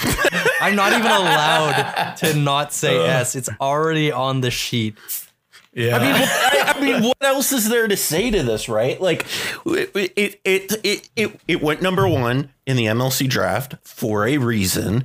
Like, we talked about this in the pre-draft stuff where we were talking about it, where we were just like, you are a fool if you do not take this with your number 1 draft pick. Yeah. It is so good against everything. It's hard as hell to stop. Like, it's just everybody has a bad matchup against this deck. It's so easy to cast. 3. I removed it. Okay, that's fine. 5. Yeah, no, fine. 7. I've seen people cast it for 9 and 11 and Pongo, still win the game. How many times have you gone land, dork, Jeweled Lotus, Najeela, pass? Like, I've lost count at this point. Like, Yeah, we keep those hands. It turns out. Yeah. There's hardly a bad hand in Najeela. Yeah. It's got such high card quality. There are 0 dead cards in it. You know, there's just, it's I don't know. I think Step unbelievably- Through is a pretty bad card, but you know, I don't mind play that. Step Through. I was about to say, like I said, where things like Druid's Repository was considered too dead of a card, and they removed it, and now people are putting Nature's Well on the chopping block. You know, Which I think is a and just mistake, putting things. Well, I mean, what I'm saying Yeah. is that it runs such high card quality. Like, it's hard not to get a bananas hand. Even an average hand is a good hand in those. Like you said, turn 1 Dork into turn 2 Najeela is With still good. all this praise being said, I want you all to know, as somebody who in their play group plays with 2 Najeela pilots, I want you to know how deeply I hate this card. How utterly deeply I hate this card. I have all the cards to play this and play it in my local meta, and I know I'll win a bunch of games with it, and I refuse because I hate this card so deeply. It's so easy to pilot, too.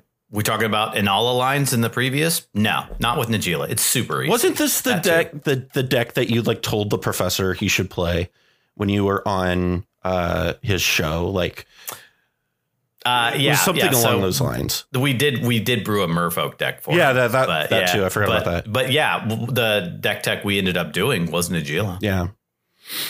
Yeah, I think. Ponga, you got anything to add here, buddy? Well, I was going to say it's easy to grasp how the deck wins, but I don't necessarily agree that it's easy to pilot in the sense that being a highly interactive deck, you still need to have very good knowledge of the format.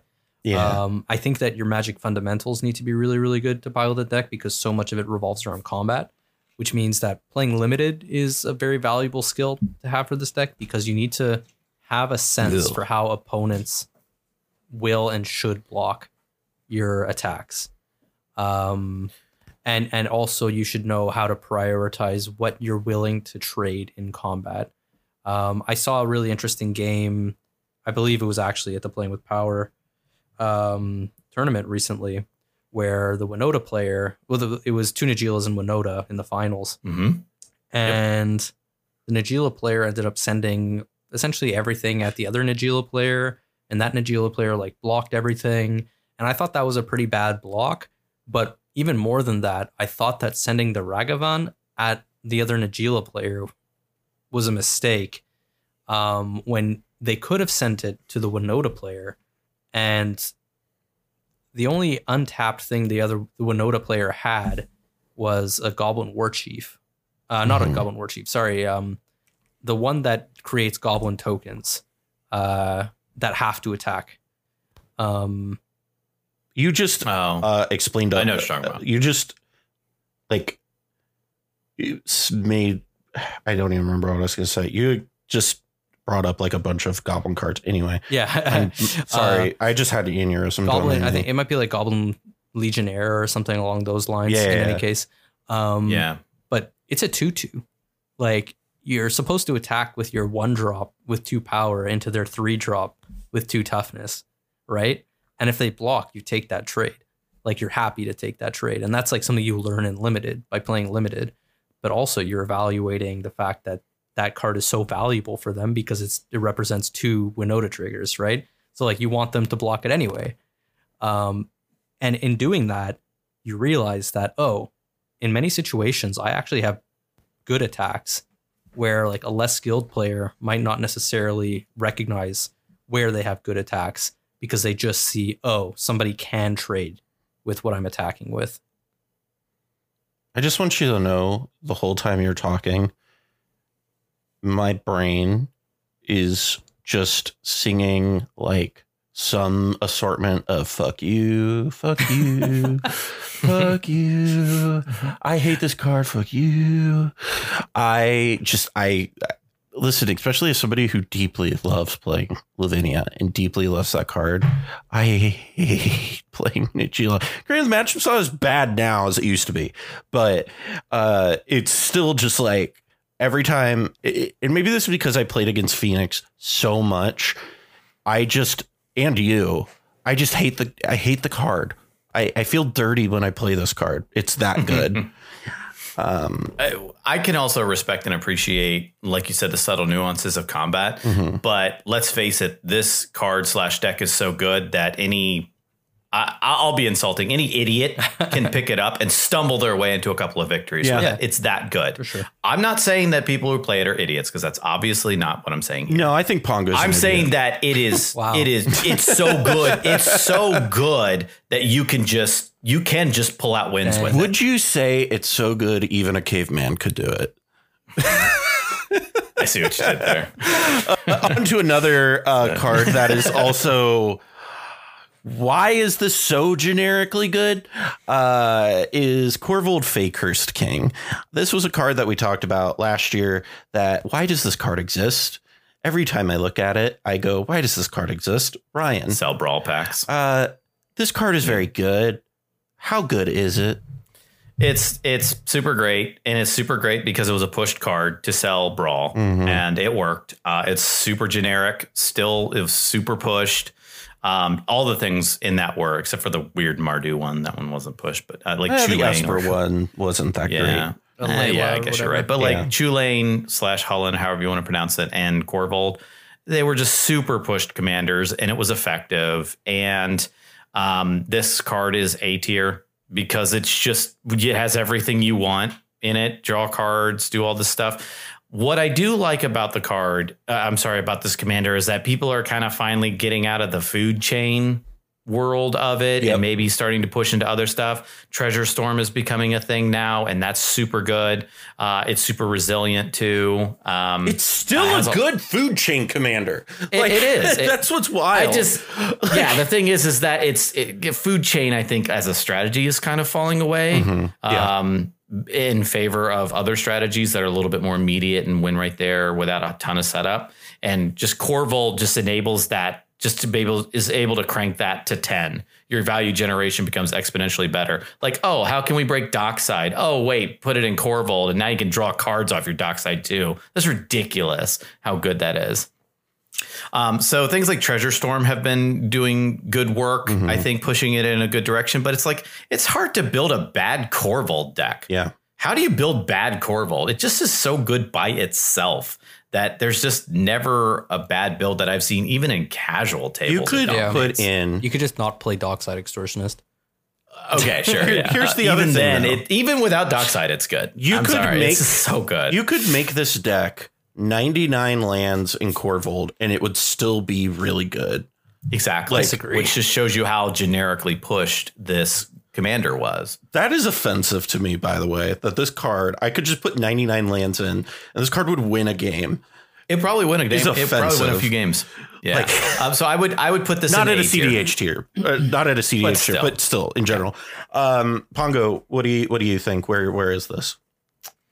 Yeah, this is an interesting one. So I do agree with pretty much everything that Ryan has said thus far. I think Corvold is like a very stupid card. And he gives access to quite strong colors. I'm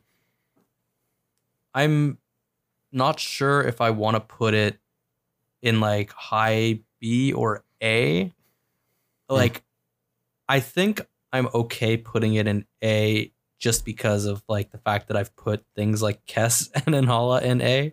But I'm like, I don't necessarily understand Ryan, the take that this is better than like Kess, for example, or like Inhala. But I do like agree that it's a very strong card and a strong deck. Okay, so I'm going to argue on Ryan's behalf for a second to make my point. I think it's better than Kess. I think it's better than Inhala, and here's why. So here's some of the things that it does. It has a little bit of that Paco ability to it, right? It keeps getting big and has evasion and draws you cards and just hits people in the face for a bunch. And, I sacked a treasure. I drew 40 cards.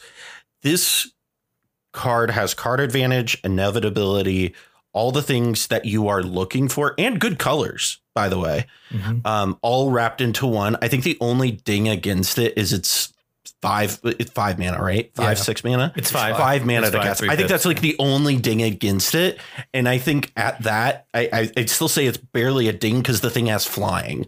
So like it is, in my opinion, an S tier commander, and I don't think there's any question in my mind about that whatsoever. I gave it an S tier last year. I'm going to stick with it, and I'm going to say it's an S tier because we were talking about how those like Paco-esque qualities that the other ones have, and how they have kind of struggled to overcome that. Corvold overcomes it, right? Like Corvold, it's not a problem. You remove the Corvold, I've already drawn 4 cards off of it that are pure gas, and it's right back, and we're in great colors to do that. I think it's easily better than Kessin and Ala. Absolutely. Yeah, I mean, we can talk about this another time. I just think that blue-black is certainly stronger. We need to do an green-black. episode where we just evaluate 3-color commanders, because that in and of itself could be an interesting discussion. But anyhow, onto a card that we ignored last year, much to the chagrin of Ken Bauman. We didn't ignore this card. I distinctly remember what I did for this card. Oh, did we not? I flipped a We coin. didn't ignore it. You gave it 2 thumbs up. That's right. I think Ryan gave it 2 thumbs up, and I flipped a coin. That's right. So we have seen Krark Sakashima and Krark Thrasios become pretty good decks. They're not, I think I feel confident saying they're probably not S tier decks, but they're pretty good. They do their thing and they put up results. Ryan, what is the grade, Mr. Ryan, that you are going to give Krark the Thumbless? Are you giving it 2 thumbs up again? So Krark is usually always paired with Sakashima. Yeah. It's basically 2 Krarks. So it's really hard to evaluate Krark without, putting it with Sakashima. Mm-hmm. However, I will do that for the sake of the fact that I did that with Ishai and I did that with, others as well. Because, a lot of times you see these together. Mm-hmm. So Krark was pretty good when we initially evaluated it, if I recall correctly. Mm-hmm. But the release of Strixhaven made this card so much better. A 2-drop in the command zone that allows you to achieve Magecraft. So your spells plus the copy also get your Magecraft triggers is absolutely busted. This is the same thing as you said with Oswald. It's like, I'm going to, it's so good. It's kissing greatness. It's so great. It's almost there if we just printed the cards to get it. And there. then they did. And then they did. They printed a bunch of cards that got it there. And the Magecraft mechanic really kind of sent this card through the roof. Now I'm definitely not on any sort of S tier with this card. It's in red, which is great. It's monocolored, so there's a little bit of a limit. So you have to pair it with certain things to make it better. And a lot of times that pair is a combination with Sakashima making 2 Krarks. And it's really cheap, which is nice. So I'm going to probably put it. Yeah, like I said, with the new cards that came out with Magecraft and stuff, really made this card very powerful. It made Final Four at Tier 1 Con, actually. Mm-hmm. Made top 4. And that's saying something, because for the long time this was seen as a meme deck. It was seen as a joke deck. Mm-hmm. And it's not moving out of that space now. And people are like, okay, I need to take this deck really seriously. So I'm going to put this into a B tier. Okay. I don't think it's quite A, even with the Strixhaven stuff.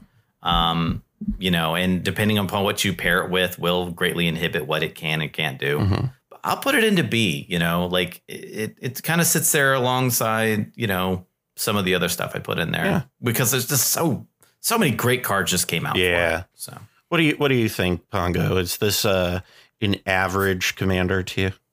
Well, for me, an average commander is more like a C. Okay. And then B is above average. But, I do agree with a lot of what Ryan said. I think particularly highlighting the fact that this deck got a lot of new tools recently, right on the money. That being said, I think that this deck is still a C for me. I think that before it got those tools, I might not have rated it a C. And after getting those tools, I think I feel more comfortable rating it as a C, putting it kind of in line with things like Paco and Jessica Shy and stuff like that. I think it's in the company of some very, very strong decks. And I think it's a great deck. I think it's one of the coolest decks in the format for sure. Me putting it in C is a nod to the fact that this is no longer just like the most fun deck in the format. It's also a real contender now. Yeah. So here's my take on it. I'm going to try to keep this brief. So Clark Sakashima Storm is, in my mind, very comparable to blue red, like manual Storm in Modern. And I feel like they inhibit the same world in both formats, right? Where they're in some aspects, I don't think it will. Commander's weird, but like there are some times when Blue Red Storm in Modern is just insanely good. It's at the top. It's doing really good. And then there's some times where it's never at the bottom of the barrel. It's never at the bottom of the barrel, but it's always creeping there under the surface. It's doing something. And I think that it's kind of the same thing in EDH, where it is the dedicated people to this deck who are like, this is their deck, are excellent with this deck. This deck is really good in those people's hands. And then an inexperienced pilot, and I don't mean that as a knock against it. That's just kind of the reality of Blue Red Storm. And across all formats, really. And so I think it's a C tier deck, honestly. I think that I would have I think I evaluated it as a C tier last year, probably. And I think I might have evaluated that lower, honestly. I don't know that it's a B tier. It's not a D tier to me. But it just feels like it is good in the hands of a good, experienced pilot. It can be lethal. But overall, I think it is a pretty good deck. That is my opinion. That is some deck, right? Next up is a card that this was one that I overlooked, and this kind of inhabits the same space as Tevish, right? Nobody really paid attention to this until Cobblepot started playing with it. And then I played against Cobble on this deck once, and then was immediately like, oh. And then I saw who was it? Hisp. We interviewed him on Hisp, play Kodama Sakashima, and then I was like, oh. So Kodama of the East Tree, Ryan, where does this card fall for you? This is probably the hardest one for me to evaluate. So there are a lot of factors that play into Kodama of the East Tree. This is probably up there with one of the more busted mechanics you could ever print on a card, let alone a commander. It's the only good Kodama. Yeah, exactly. Yeah. And a lot of people are listening to like, there's more than one Kodama. Oh, yes, there's many of them. Yeah, this is there's multiple East Kodamas. Tree. Just think of the This cardinal is East Tree directions. Kodama. This is East Side Kodama. So East Side Kodama. It's East Side Kodama. Kodama, the East Side boys. So, I need that alter mic, Lil please. Sokka and the East Side boys. Exactly. And so this card was printed on a commander with partner, no less. This card, it basically is like, it kind of suffers, in my opinion, the ad nauseum issue is that this card seems like such an unbelievably broken card because you do so much with it. oh, I play a land and I get a land. Oh, I play this and then I do that. Oh, if I get 2 Kodamas out, I'm just dumping my whole hand out and doing all this really cool stuff. And you're doing a lot of things with it, which I think might be almost artificially inflating its value in a lot of people's eyes, because once your hand's puked out, you're sitting with 1 card in hand and doing nothing. And you're like, oh, well, that was great, but like, where's my plan at? So there's so much more setup than I think people realize is a thing with Kodama. And then I already hear in your comments as we're recording this now, but it does this and it combos with Sunscorch, or it does that, or it does this other thing. And we can do all these great things with it. And it's so unbelievably broken. And it's like, I agree with you there. But I can't tell you the amount of times I've seen people actually resolve Kodama and do absolutely nothing with it. You know, they poured all this mana into it. It's 6, by the way. So the difference between 5 and 6 in cEDH is monumental. Yeah. The difference between 1 and 2 is monumental. The difference between 5 and 6 is monumental. You have to dump so much resources into landing a turn 1 Crom or a turn 1 Tevish, and it's 5 mana. Hey, Ryan, is there a difference between 3 and 4 too? No, those are exactly the same. Those are exactly the same. Difference between 3 and 4 is nothing.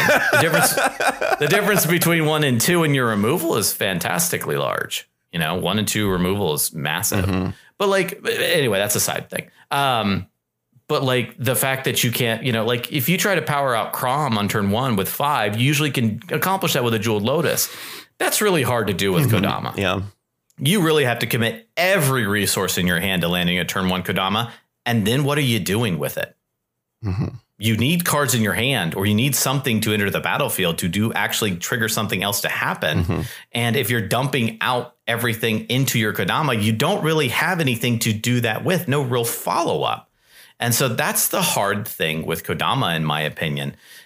Some of the partners that you pair with it can make it better. And so, you know, I will lend itself to that with things, because I did the same thing with Jessica and stuff like that, or I'm sorry, with Ishai. And so I will give it that type of leeway. But so often I've seen this deck just flounder, you know, just not able to get what it needs to get in order to cross the finish line. Right.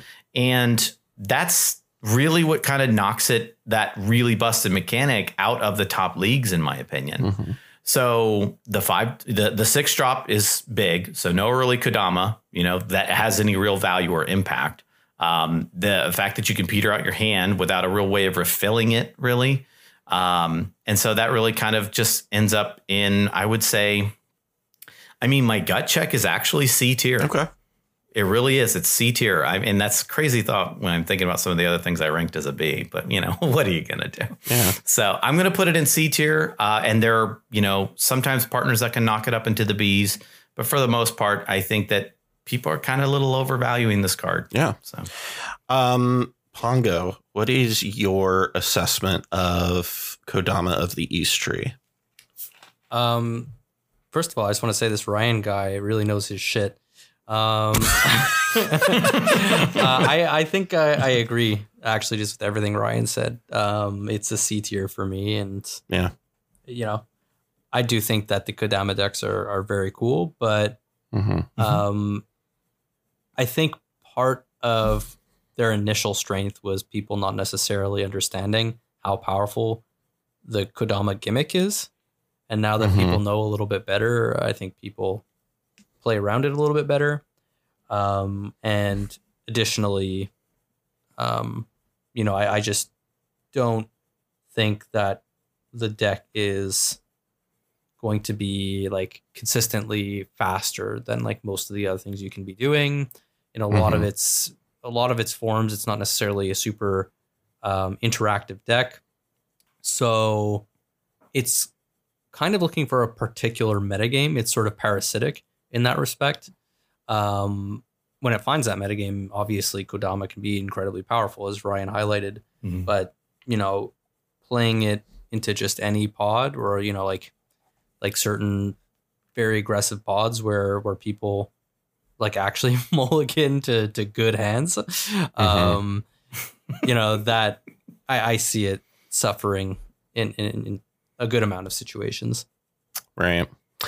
I look at Kodama of the East Tree, and I see it as the third best stacks commander in the format.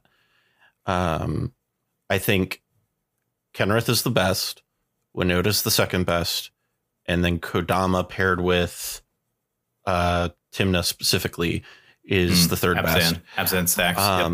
I think in that order is how I look at it. Here's where I have the issue is I ranked Elsha at like a C, and my question is for myself, do I think it's better than Elsha? Do I think it's worse than Elsha? I don't think it's worse than Elsha for sure. Do I think it's better than Elsha? It's a good question, my friend. That's a good question. And I don't think I do. So I think I'm going to say it's C. Let's put that as C. But that is going to be wrapping things up for us here on this first episode. We're going to make this a two-parter because these are long, but they're good. They're good. They're good. Good conversation. Yeah, it's good conversation. Yeah. But with that, Ryan, how can everybody find you over on Playing with Power if they don't know where you're at already? So, yeah, you can find me over on Playing with Power MTG's YouTube channel. Just type in Playing with Power into the YouTube search bar. You should be able to find us. And then you can also find us on Twitter. Just type in Playing Power MTG as our handle, but you can also find us there.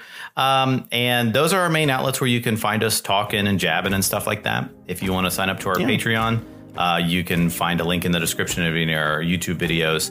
And we have a really awesome Discord community. We highly recommend anybody who likes, S tier memes. Tagging me in your Discord all the time. But definitely check that out as well. We have a wonderful community and we absolutely love talking about stuff like this all day long. Yeah. So, yeah. You guys are some of the good ones. Well, that about wraps things up for us here. Just a quick reminder, you could follow us on Twitter at SculptyBoys, or you could find a direct link in our link tree in the description below. I want to also give an extra shout out to all of our patrons who help keep the lights on. If you too would like to become a patron, you can head on over to patreon.com/themindSculptors or check out the link in the description below. Thank you all for joining us, and from all of us here at the Mind Sculptors and Playing with Power, I'm Callahan, and we'll see you next time. I'm in line with the stars, I'm in sync with the earth. 10 toes deep, flower child from the turf. I never switch sides, like even when I die, I'ma ride for the squad, let up ties in the hearse. I've been on a vibe, kinda hard to describe. I'm in between, I'm good and it's fine, but I'm tired of the grind. Then I come alive in the night to realize I'm in the middle of the time of my life. I never so packed for the stack, never lied on the rap. Got a bag from the way that I write it. Queen looking Tyson, through that I survived, doing 80 to the house. Then I hit it to the sky, changed haters on a tirade. Talking to their crib in the face, be still, let that hate stuff fade. We all want the same, we all want a meal in the safe. I wanna live like I'm trying to reach enlightenment. Trail spill from my lips, feel big from the bib. Take a sip till I pass out. Try and get grit, but it don't make sense. Cause you can lose life on this fast route. Yeah, turn thoughts to a cash cow. I might flip that to the glass house. I don't need the accolades, I'm in love with the chase. I just wanna eat, save a spot at the table. Beast with the slap, pin myself on the map. You long with the wind, but we knowing that it's cap. 5-hour flights, couple nights at the flat. To be real, couldn't see me making moves while I'm at. I'm still on the grind, limit time when I chat. I'm burning down sage, keep the demons away. When I write it, give a piece of myself to the